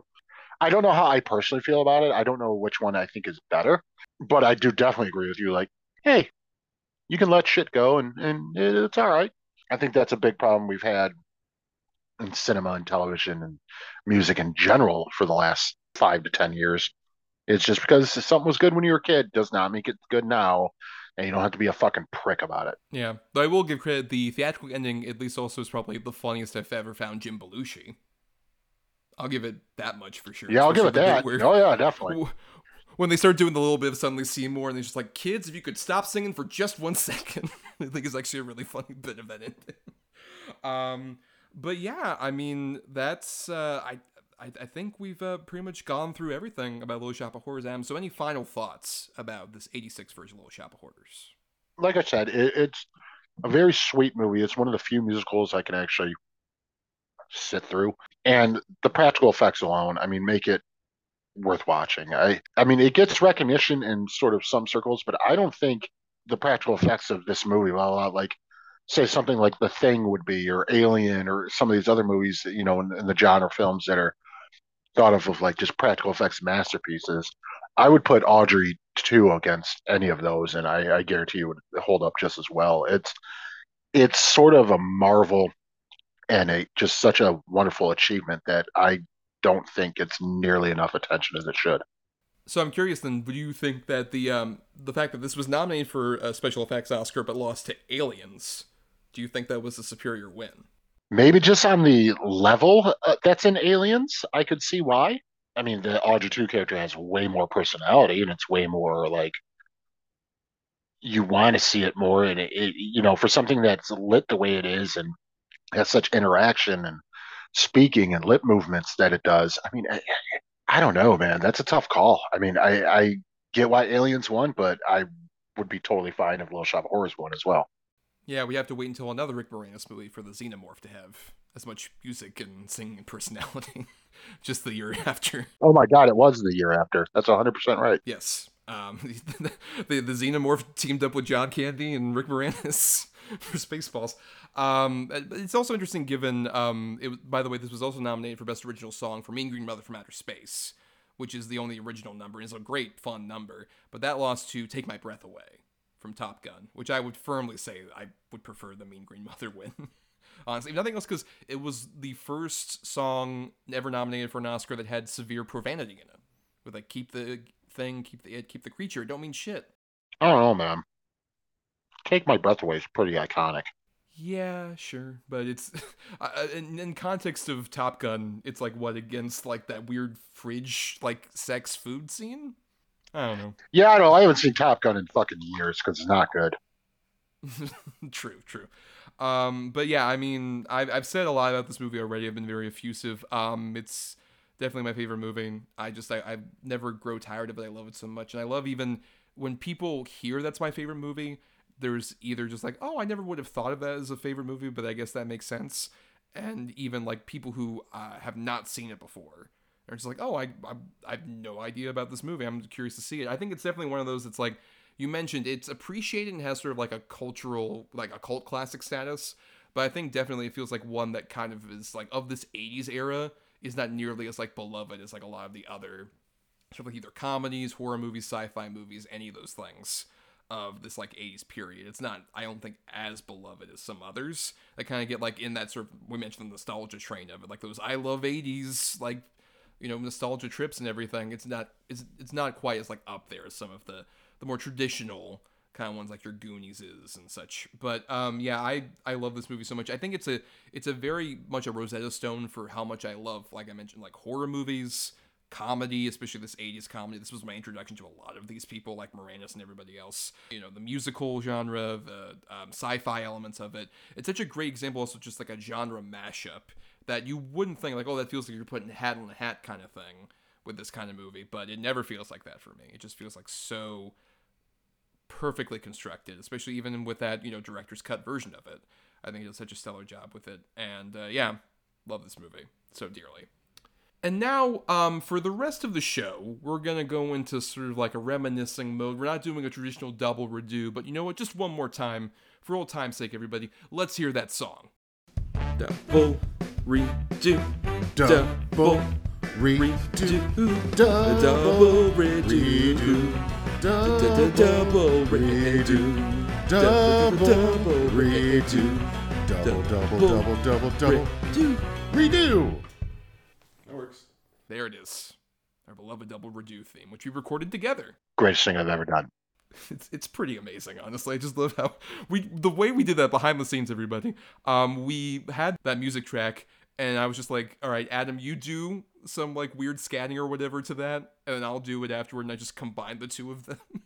It was literally like 5 minutes, and we were like, okay, let's do it. To the degree that you hear that at the very end, where I'm just like, yeah, that'll work. I just kept that in for the whole time we used that fucking intro. But yeah, so now, Adam, it's time we did some, you know, reminiscing now that we're on this last episode. Let's go back. Let's do a little walk down memory lane, as it were, where, you know, we started this show on an interesting little whim, where I had left, you know, the horror news radio stuff that I was doing for 5 years previous. And this kind of came very suddenly, where I was just like, oh, I'm left without any kind of, you know, like audio thing, but I want to start on my own. And I had known you through doing a lot of those, like the Decades of Horror, like 1980s stuff. I believe the first thing we ever talked about was They Live. Yep, I think that's correct. The first one I was, right, where I had you on as a guest. And we had become, you know, sort of like fast buds. I had you on like nearly every episode, especially the 90s and beyond show I was doing over there. And then you were the first person I kind of went to with like, hey, would you want to like host a show? And you were just like, yeah, sure. Let's link something up. And the rest is history. Yeah, absolutely. Because, yeah, I had been a guest host on every iteration of the Hoarders Radio / Gruesome Magazine, whatever you want to call it, show other than the main feed show. I was kind of looking to just not do guest hosting anymore. And I was like, maybe I'll just get out of podcasting, or maybe I'll think about starting my own. I have no idea what I'm going to do. I had tried a bunch of different little things that didn't really pan out and stuff. So I was kind of getting, maybe I'm good. And then, yeah, you reached out. And I was like, oh, okay, perfect. And then, yeah, 5 years ago. Yeah, and it still is amazing that we were able to keep this, quite frankly, going as long as we Longest did. job I've ever had. Same at this point, technically. But it's so weird, especially considering when you like, if you ever go back to those earlier episodes, like our first episode was Iron Man and Ghost Riders, like a Marvel thing. Ghost Rider: Spirit of Vengeance, yeah. It's interesting just going back, and at that time, like, we were still very fresh and we weren't quite sure, but it's weird how like the show has evolved. Obviously, I think we've evolved as podcasters, but the vibe never felt like that different the whole time. We still just had like that, hey, let's get together for like an hour and a half and just have fun. Yeah, bullshit, shoot the shit. Yeah, I mean, it hasn't really changed much at all. I mean, other than audio quality and adding new segments and new ideas. But for the most part, yeah, it's kind of, if you go back and listen to the first episode, you can really follow the lines of where to where we are now quite easily. Yeah, and I always thought, especially with the show, I've talked to you many times about this, but I loved how like we kind of brought out different things with each other. Where I would argue, like, I kind of went for more of like the, oh, I'm the allegedly academic guy who like knows more about like the specific terms about film, and you were just like the guy who just wanted to come in and bullshit about movies that you liked. And we just kind of, I think, brought out both of those sides in each other after that point. I think that's like a big reason why we kind of like were able to go on for as long as we did. Right. Yeah, I get. I mean, so basically, to break down what you just said, you're the genius. I'm the idiot. Great. Great. No, yeah, no, that's 100% true. That's 100% accurate. I mean, I know, and the thing is, like, I know a lot of the technical aspects of movies and film. I'm a huge film fan. I have been forever.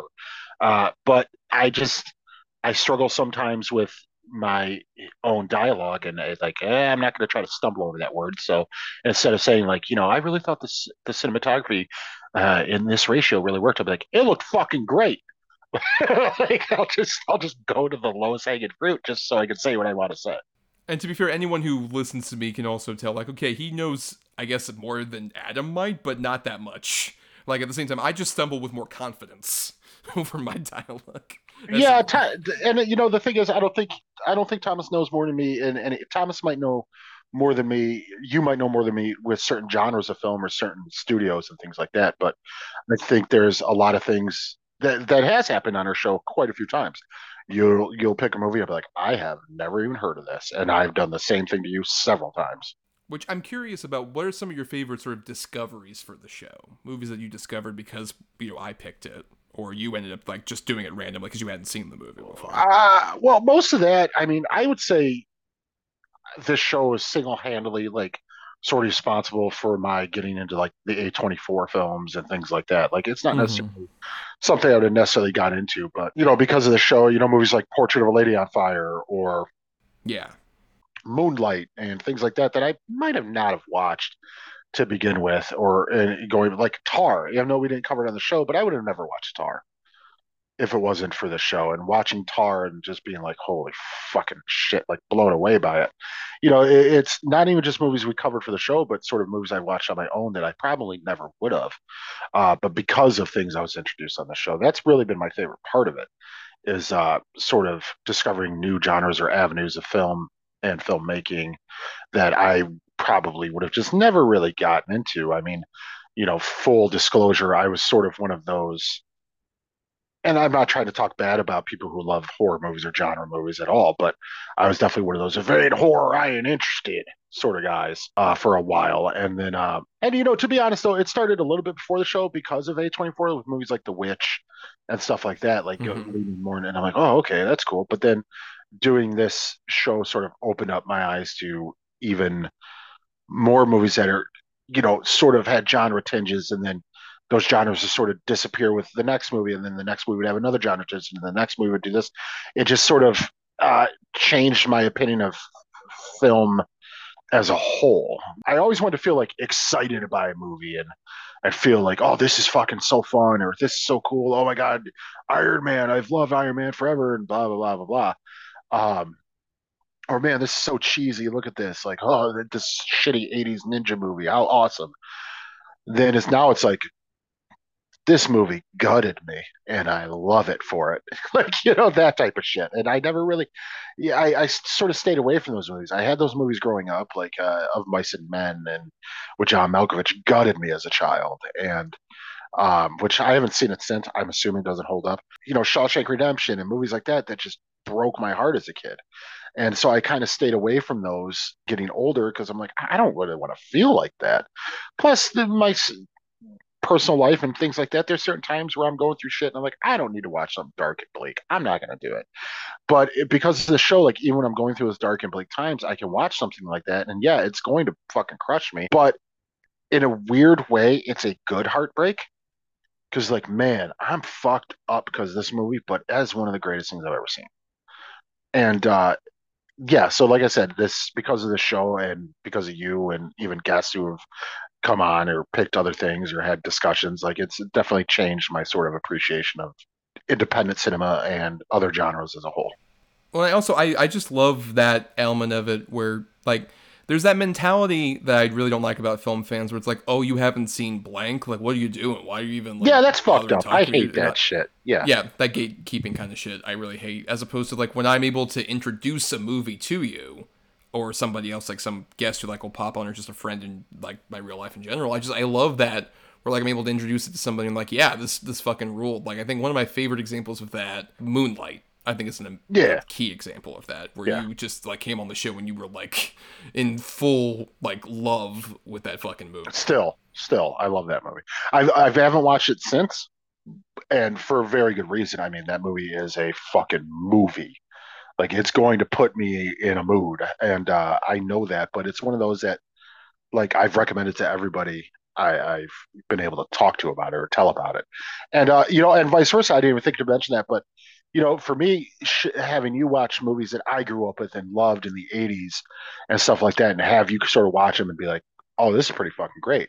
I have two examples. One is Lady Hawk. Yes. Lady Hawk's fucking great. And then Strange Days. I'm like, you should watch Strange Days. And you ended up loving it.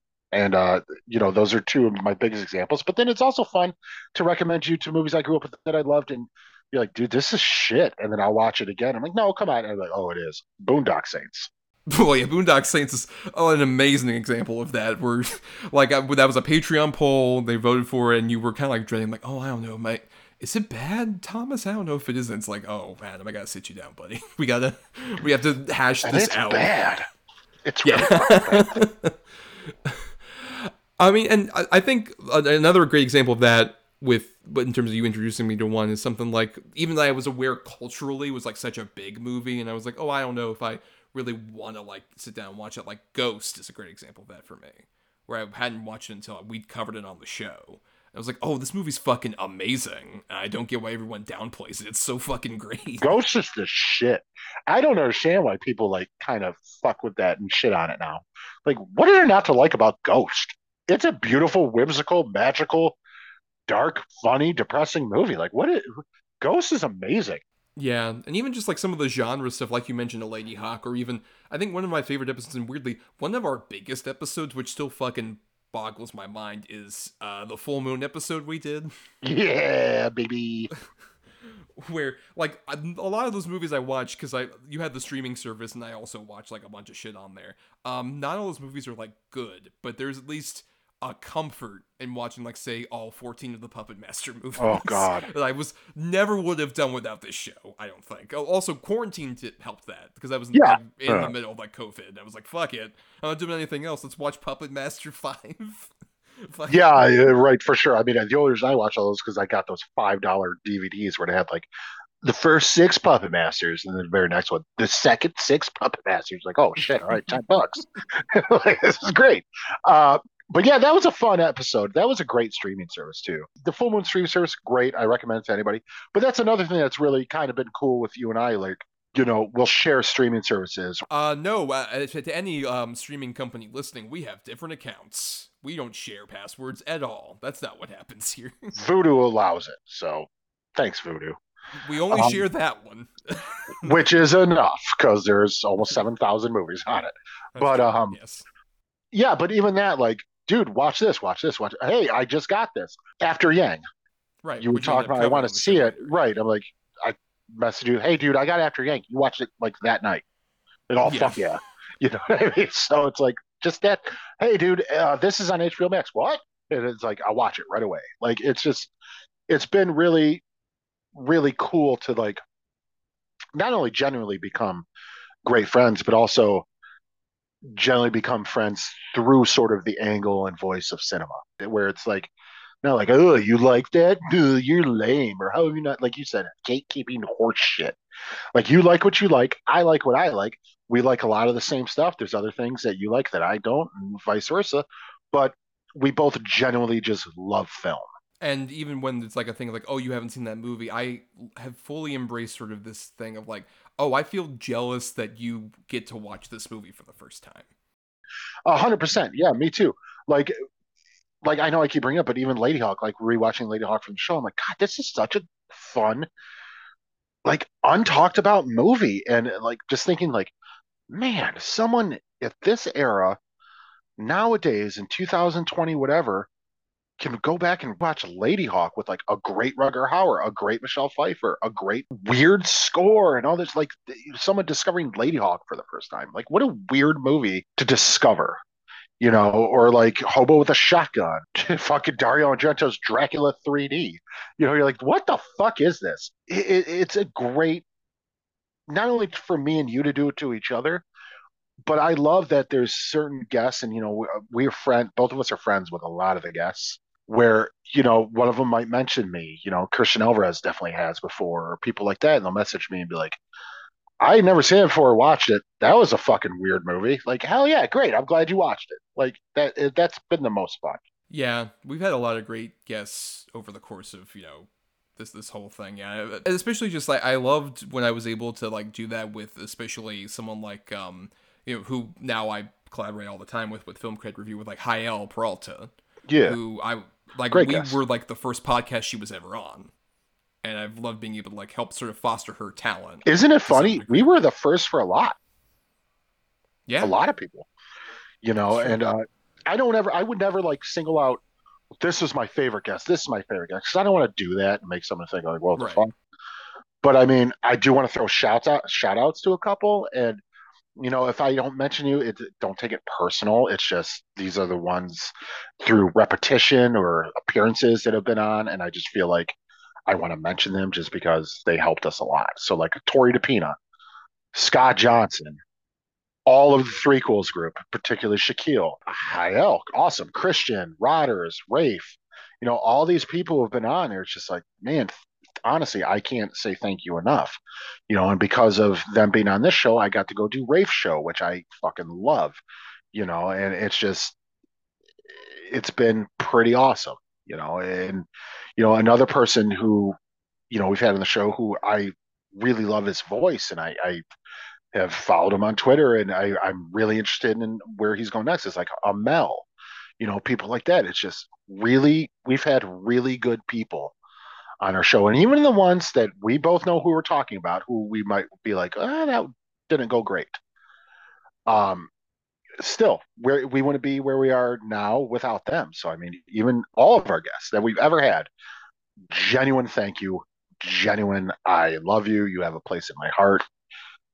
Awesome that you did it for us, and I hope for people like James and Christian and Jael and people who caught the podcasting bug to be on our show. I wish you all the best luck in the future. Yeah, with any single guest, I love having those perspectives. And I think that's a part of the reason why I feel like I kind of wanted to end the show, is because we had like a very big dearth of guests that we just couldn't do in like our current kind of like production schedule, just because of like all the issues we've had with like scheduling and stuff. And I love having that, where it's just like we have somebody on who just even has like a completely different perspective on a movie that I never would have like really imagined, but like totally like makes sense. that's been another really great thing for even me as a person. And I'm not trying to steal anything from you, but you're still going to have a show. I'm not, motherfucker. But it's helped me grow as a person too. Just the certain movies we watch, with certain guests we've had, like even my vocabulary or my understanding of things, or learning and being comfortable with different pronouns or adjectives or outdated terms that I didn't know about, things like that. Like it's really helped, having members of the LGBTQ plus community on, or people of different race or genders or gender fluid people or whatever we've had.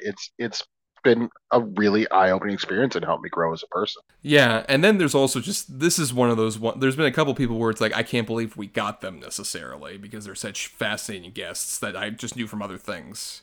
Drew McWhinney's the big one, because that was like literally, because we had him on for our reboots discussion. Oh, reboots, right, where we talked about, we talked about Transformers 4 and then Mad Max Fury Road. And that was one of those weird serendipitous things where back when, Twitter was less of a cesspool than it currently is, he just randomly said, like, hey, I'm looking to promote, it was the Voir thing that was on Netflix that he participated in. And he was like, hey, I want, if anybody has a podcast, I'd love to be on there and promote it. And I just, fuck it, I'm going to message him, like, hey, you want to be on? And he was like, yeah, sure. And I'm like, is this a fucking prank? What is this? This can't be real. Because I've read that dude's writing when I was way younger and was first going on the internet, and I saw him literally do that whole Q&A thing with George Miller at South by Southwest. I'm like, there's no way that dude wants to be on it. And he was. And that is still one of my favorite episodes we've ever done of that show. That Michael Bay story is an all-timer. It's so amazing. Yeah, it's a great one. But then we had Patrick from the George Lucas talk show, Yeah, Patrick Cotner, yes. Yeah, great. Also very interesting, and just did a completely different, version of our show that was we actually we did something weirdly out of format, and it worked tremendously well. Mm-hmm. We've had a lot of great gets, man. Like I said, even the ones where, we might not look at fondly or whatever, but that's also not necessarily their fault either, because we were changing as a show or trying to find our own voice and stuff, and their voice might not just vibe with ours. But I'd say more than bad, we've had just amazing people. I could count on one hand basically all the bad guests we've had. Yeah, I can too. If you think you're one of the 5, you probably are. Don't like yourself. But no, and even then, we've had, every episode was a learning experience. We had even just ones where it was just the two of us. There are plenty of episodes with just the two of us that aren't great. That aren't necessarily my proudest moment, quote unquote. Okay, well, that's a good topic. What do you think is our worst episode, just the two of us? It's gotta be one of the early ones. I'm thinking I would say 1 through 30. I don't know. I wouldn't quite go that far. You know what? One I would say, the Westerns one. The first Westerns one we did. That was a rough one. Yeah. Right. I agree. Where we did Jonah Hex and we did Hostiles. Nothing to talk about. Right. There was not much. So you can tell that's one of the ones where we're just stretching. Just Josh Brolin's got a weird face scar, right? That's the kid from the They Call Me By Your Name movie, I think. And he's in it for a second. That's also just something interesting to realize, over the course of our show, I think you can kind of track not just, anything about us, but even just the weird trends and different things in film. We talked, we just recorded our On the Edge of Relevance about Guardians Volume 3. Back when we first were doing this, and we did, the first episode was around the time that Infinity War came out. Yeah. We did that Marvel thing, and we were both still, huge fans of those movies. Oh, yeah, totally in. I was hook, line, and sinker, man. And you just see, the evolution of that, and then, especially, I loved doing the sort of, check-in episodes for the year, whenever we would just talk about movies that came out within that individual year. I think one of my favorite ones of that is when we did Cherry and Barb and Star. I'll tell you, I love Barb and Star. It's great. Yeah. I had more fun talking about Cherry, though. That's true. What is this? What is mustached Tom Holland? What is this? You don't slap a mustache on Tom Holland and be like, he's 20 years older. No. No, that doesn't work. No, yeah, that was a good one. That was definitely a good one. I guess that also leads to I had a couple questions prepared. We usually use the Mount Rushmore sort of comparison of best and worst movies ever covered on the show. Okay. What would you say, now that we're at the end here, what is the Mount Rushmore of the worst movies we've covered, and then of the best movies. Okay, worst Oogie Loves, Yeah. Country Bears, Okay. Hood of Horror. Yeah. Oh, Texas Chainsaw. Even though that was technically, can I use that? I mean, it was an on the edge relevance, but you know what? I'm using it. Texas Chainsaw. Counselor, I'll allow it. Yeah, But so you I'd say watch yourself. those are my 4 worsts. I mean, I would just say to add to piggyback onto that. I would agree with Oogie Loves and Texas Chainsaw, like pretty much all those, except I would slide in still, and it's been ever since like the 4th episode, I think. Of the Oh show. fuck! I would put Wired. Wired is instead so of bad. The Country Bears, I would say. I would replace Country Bears with Wired. Wired is still just like one of the most offensive things I've ever seen. Yeah, it's pretty fucking awful. For those of you who don't know, this is the movie that was based on the John Belushi biography that is horrific and incredibly offensive and starring upsetting. Michael fucking Chiklis. Yep, a movie that has pretty much gone to complete obscurity, that was just on YouTube because it was only released on like VHS. Very good reason. Yep, a movie that, like, I rarely say like, oh, a movie should not be out there for everybody to see. That movie should. That movie does not need to be seen by humans. No, that deserves to die a sweet, painful death. As far as good, I mean, there's so many. You know, and Moonlight's definitely up there, of course. I'm not gonna, even though I'm not gonna say Heat. It's my favorite movie, but it's not like I discovered it. It wasn't like a new thing. But I'm trying to think of movies that like just kind of blew me away. So, man. Heat. No, no. I just said no. Moonlight. Moonlight. The Empty Man.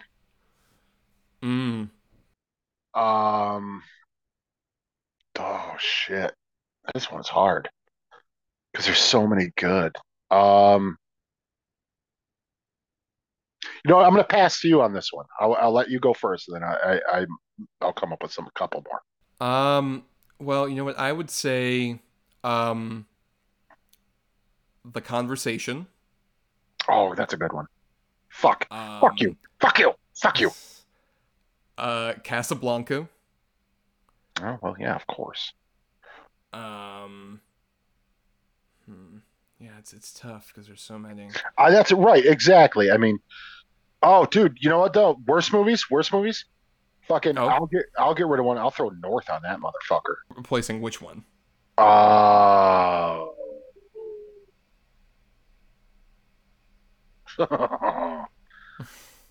guess I'll replace Texas Chainsaw, to be honest, because that wasn't on the actual show.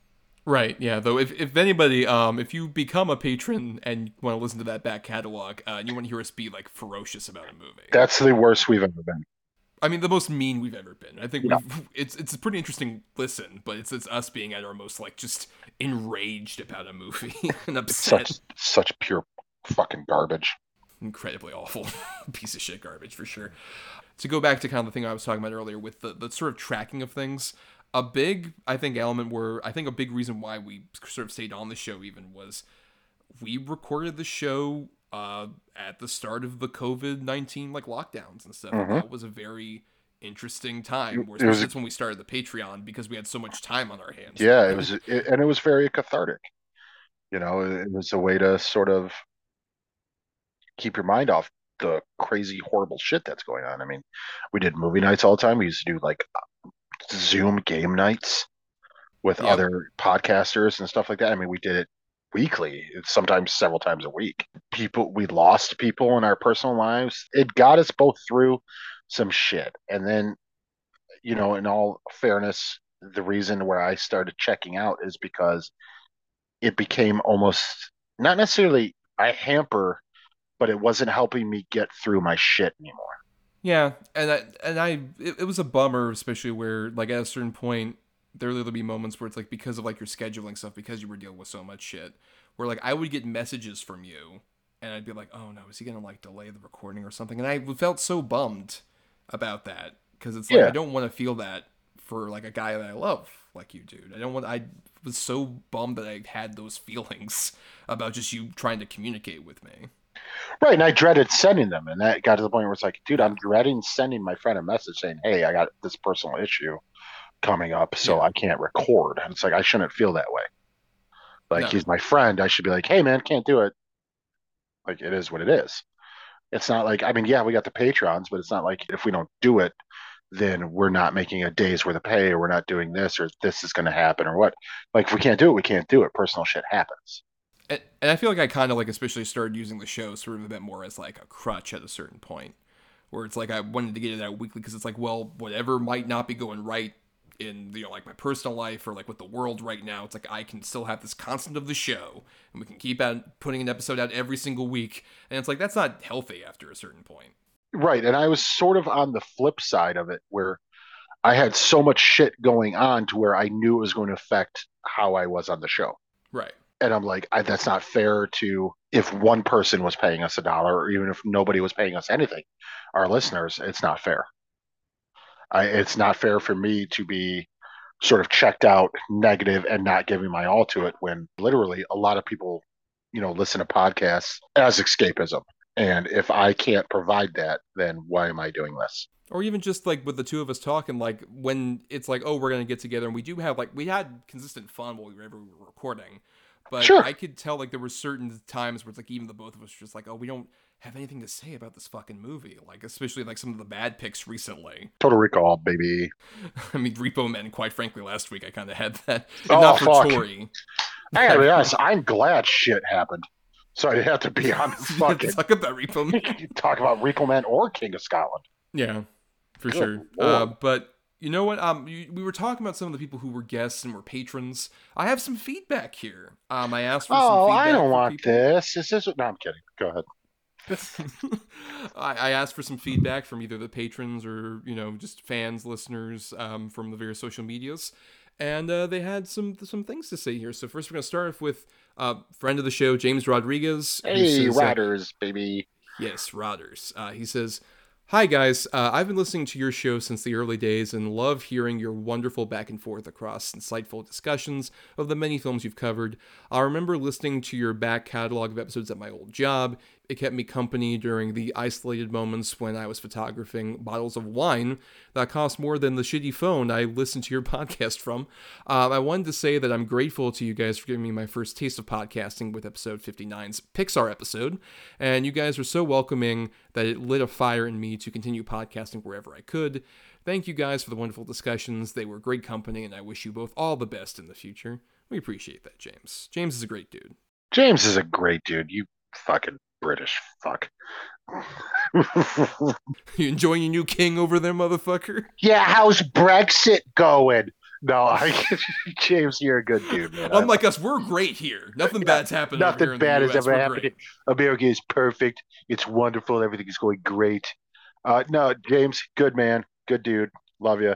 Congratulations on your semi-recent engagement. Right, from like I think a year ago at this point. But yes, I don't know, man. I don't fucking pay attention to stuff. What do you want me to, congratulations on your Pokemon tattoo. I don't fucking know. I mean, that's the bigger accomplishment, I would say. That's true. That's ballsy. Yeah, and you know, James is another great example where it's like him or like Emily Slade, another great guest. Like the international guests we've had on have been bizarre. Emily's just like shit. we were talking to somebody Emily's like, awesome. Yeah, she's great. Yeah, love Emily. But yeah, just like having even that perspective is also very interesting. Yeah, and even then, I got to be on Emily's show. You know what I mean? Like that's great. Yeah, yeah. And I got to like start doing like with Rafe on his show like the Oscar things, which we did recently. Yeah. And all that. It's been all sorts of fun.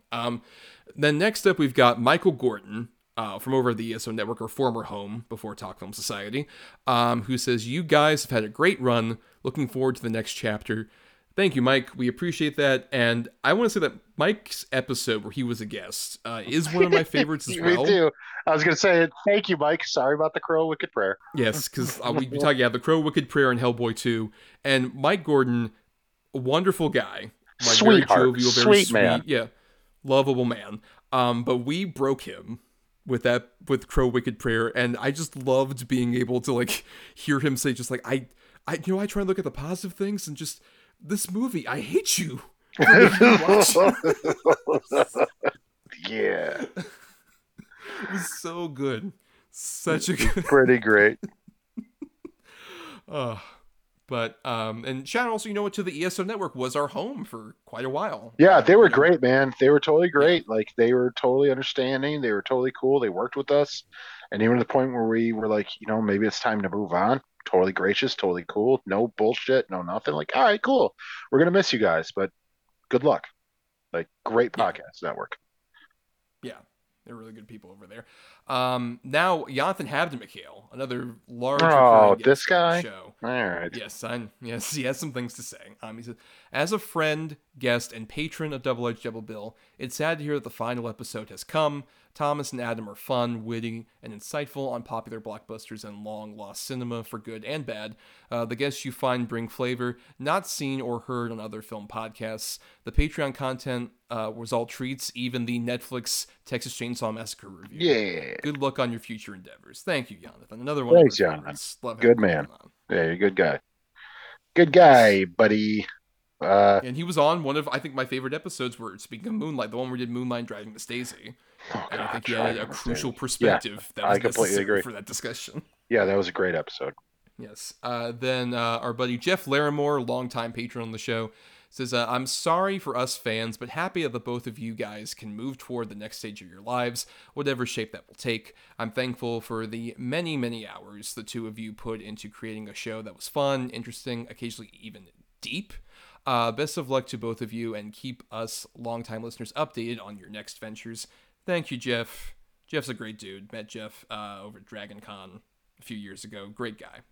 Hey, thanks, Jeff. Never had the pleasure of meeting you or talking to you, but thanks a lot, man. Really appreciate it. Then another buddy of ours, Brian Kane, who's a longtime patron as well, a guy I knew from high school, quite frankly, says, quote, it was a great run. I'm glad I was there from the beginning. I have a ton to catch up on. It's going to be surreal hearing this comment read out years from now when I finally get to the final episode. Well, yes, Brian, thank you.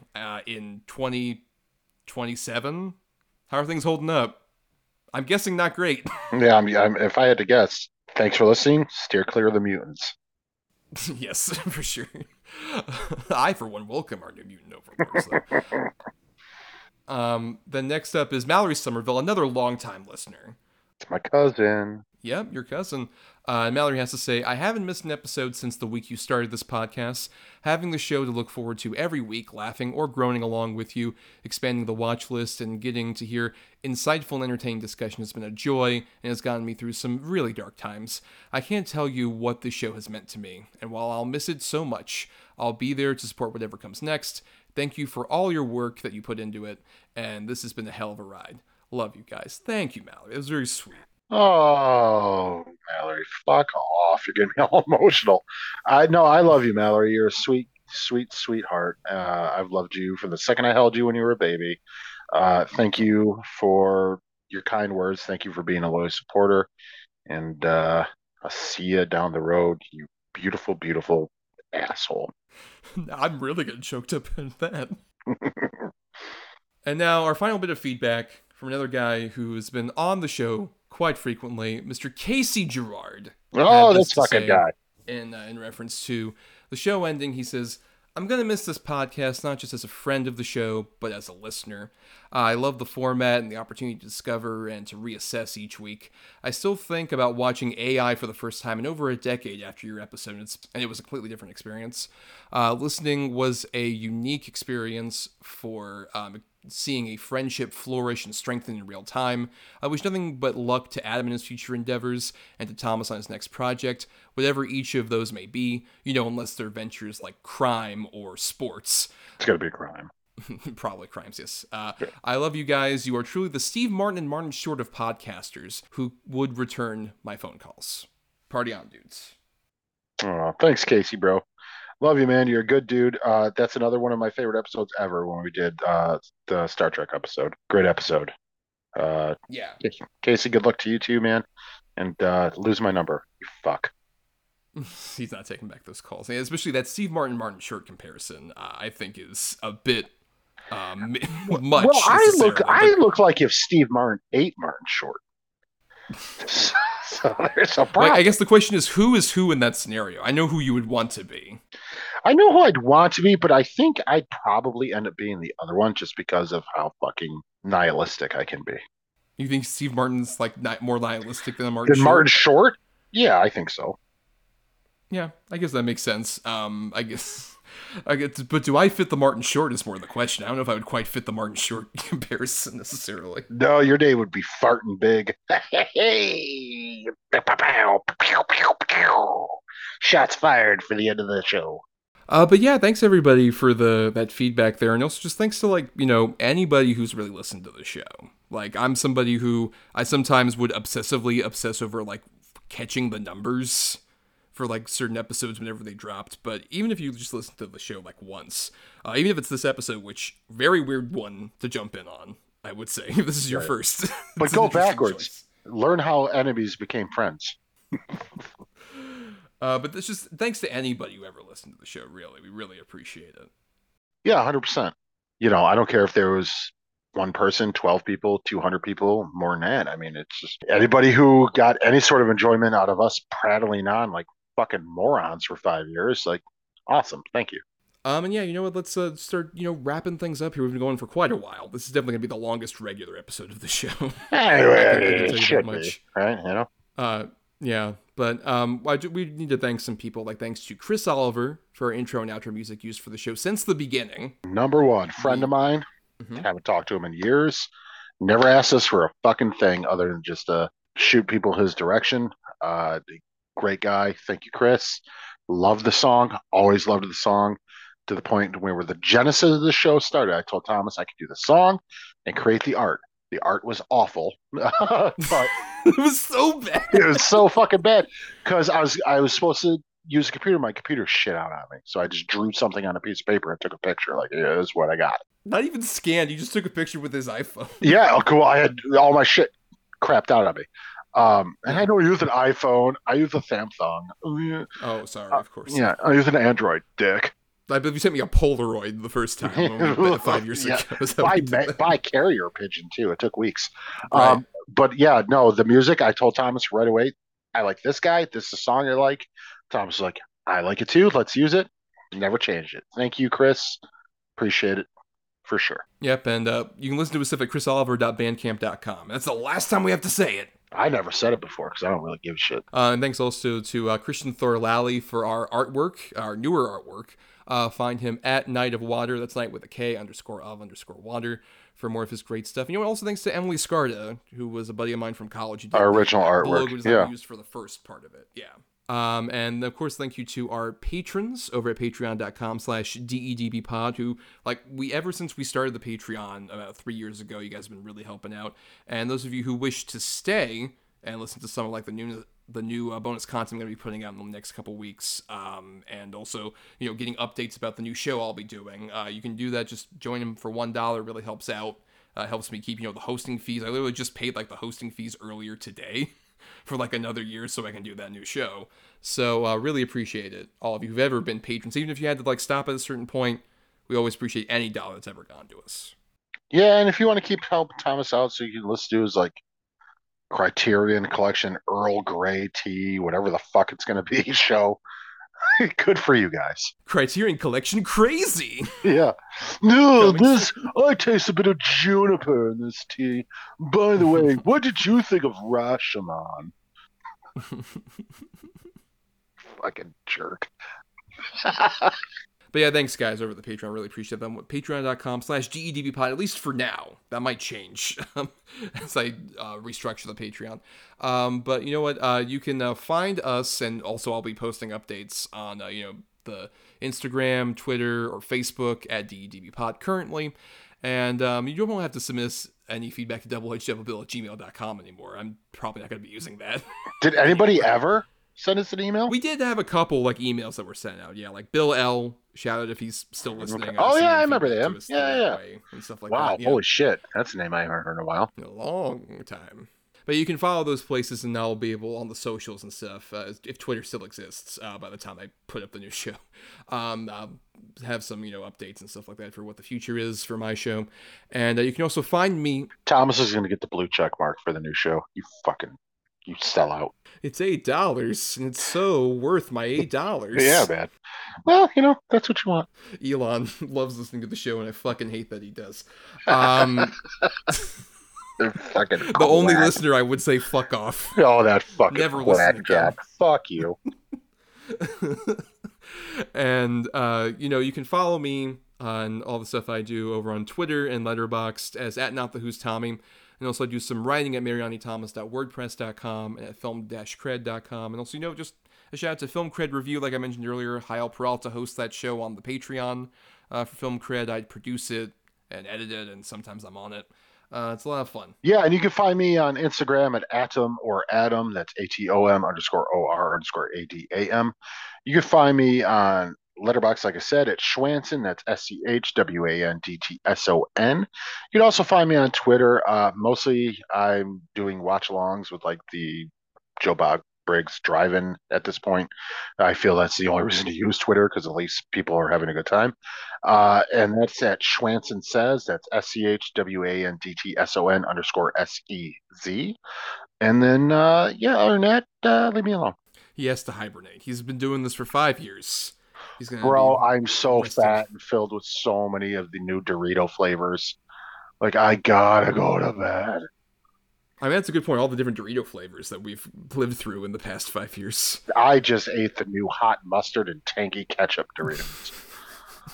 They're good, but they are filling. And for more of the next show and, whatever will be coming in the future, subscribe to this feed. It'll be on this feed, whatever the next thing I do. It'll be, here on Apple Podcasts, Stitcher, or other podcasting platforms. And as I said, in the intervening weeks, before I start the new show, I'll be releasing some stuff from behind the Patreon wall. Like, for example, I'm going to be putting up our Matrix discussion, I think is the next thing I'll put up in a couple weeks. Oh, is that what the one with Rafe where I fucking, like, tore him apart? Like, broke his heart? Because he loves the Matrix so much? I mean, I guess so, yeah. Like, we did that as a media discussion. I'll also put in the Matrix Resurrections thing attached to that. Yeah, that was good. Yeah. I'll be on the Edge of Relevance we did for that. If you're listening on Talk Film Society, make sure to listen to all the other great shows that are on the network. That'll be where the new show is going to be. I talked with Marcelo, another great guy who's been on the guest on the show. Yeah. He said, yeah, whatever you want to do in the future, man, I'll host it for sure. Really appreciate, the Talk Film has been our home, especially for like the last year and a half as well. Yeah. Great people. Marcelo was a great guest, great guy to sort of bust his balls a little bit about Zack Snyder and all that. Like, I really like Marcelo. He's a good guy. And for Rafe, you might have to buy an actual digital radio. I know you listen to this on old-timey radio somehow. Get in the present, man. Stop powering everything by coal. Yeah, I mean, he showed me, like, look, I'm listening to the show, and it was, like, on vinyl. I'm like, how did you Right, that? what the fuck is that? Like, yeah, it's really crazy. He has a bunch of vaudeville people acting out. Like, I don't know what's happening with that guy. Vaudeville, one of our favorite art forms. Stop eating grits, Rafe. There's other food out there. And to help out, with this new show or to expose more people to this old show, all the entire archive, by the way, will be on here. I'm not planning on like deleting anything. So this archive will be up here for any of you to listen to all the 256 episodes previously. It would help us out, it would help me out especially with the future if you were to rate, review, or simply share the show around. Gives us more visibility. Really helps out. And if you have done that before, anybody who's like shared the show or written a review for us, the few of you who did on Apple Podcasts, so we really appreciate it. Yeah, I don't really give a shit what you guys do anymore. You're all dead to me. Oh boy. Well, on that note, Adam, it's time to do our final goodbyes, and I just want to say one more time, thank you so much for having this journey with me. We've really become friends over the course of this, and like we mentioned, we went through so many different turbulent times, and even, we've both kind of gotten burnt out over the last couple months. Still, whenever we recorded, whenever we had just like a genuine, like fun discussion back and forth, it never felt like a chore. Every single moment I love doing it. I really love you, man. I agree, man. I love you too. You're a brother for life, for sure. I hope you're not like a Fredo that I have to have killed. But you never know. But yeah, I love you, man. It was always a good time, always a good journey. You helped me find my voice, especially in a modern world. You helped me appreciate things that I never really understood, and you helped me become even a bigger lover of cinema and film in general. So for that, I am eternally indebted to you. And on that note, until the next show comes along, we hope you're somewhere that's green. Yeah, and I love all of you except Rafe. Go fuck yourself. Pow, pow, pow. Last shots fired, last episode. Fuck you, Rafe, you old bastard.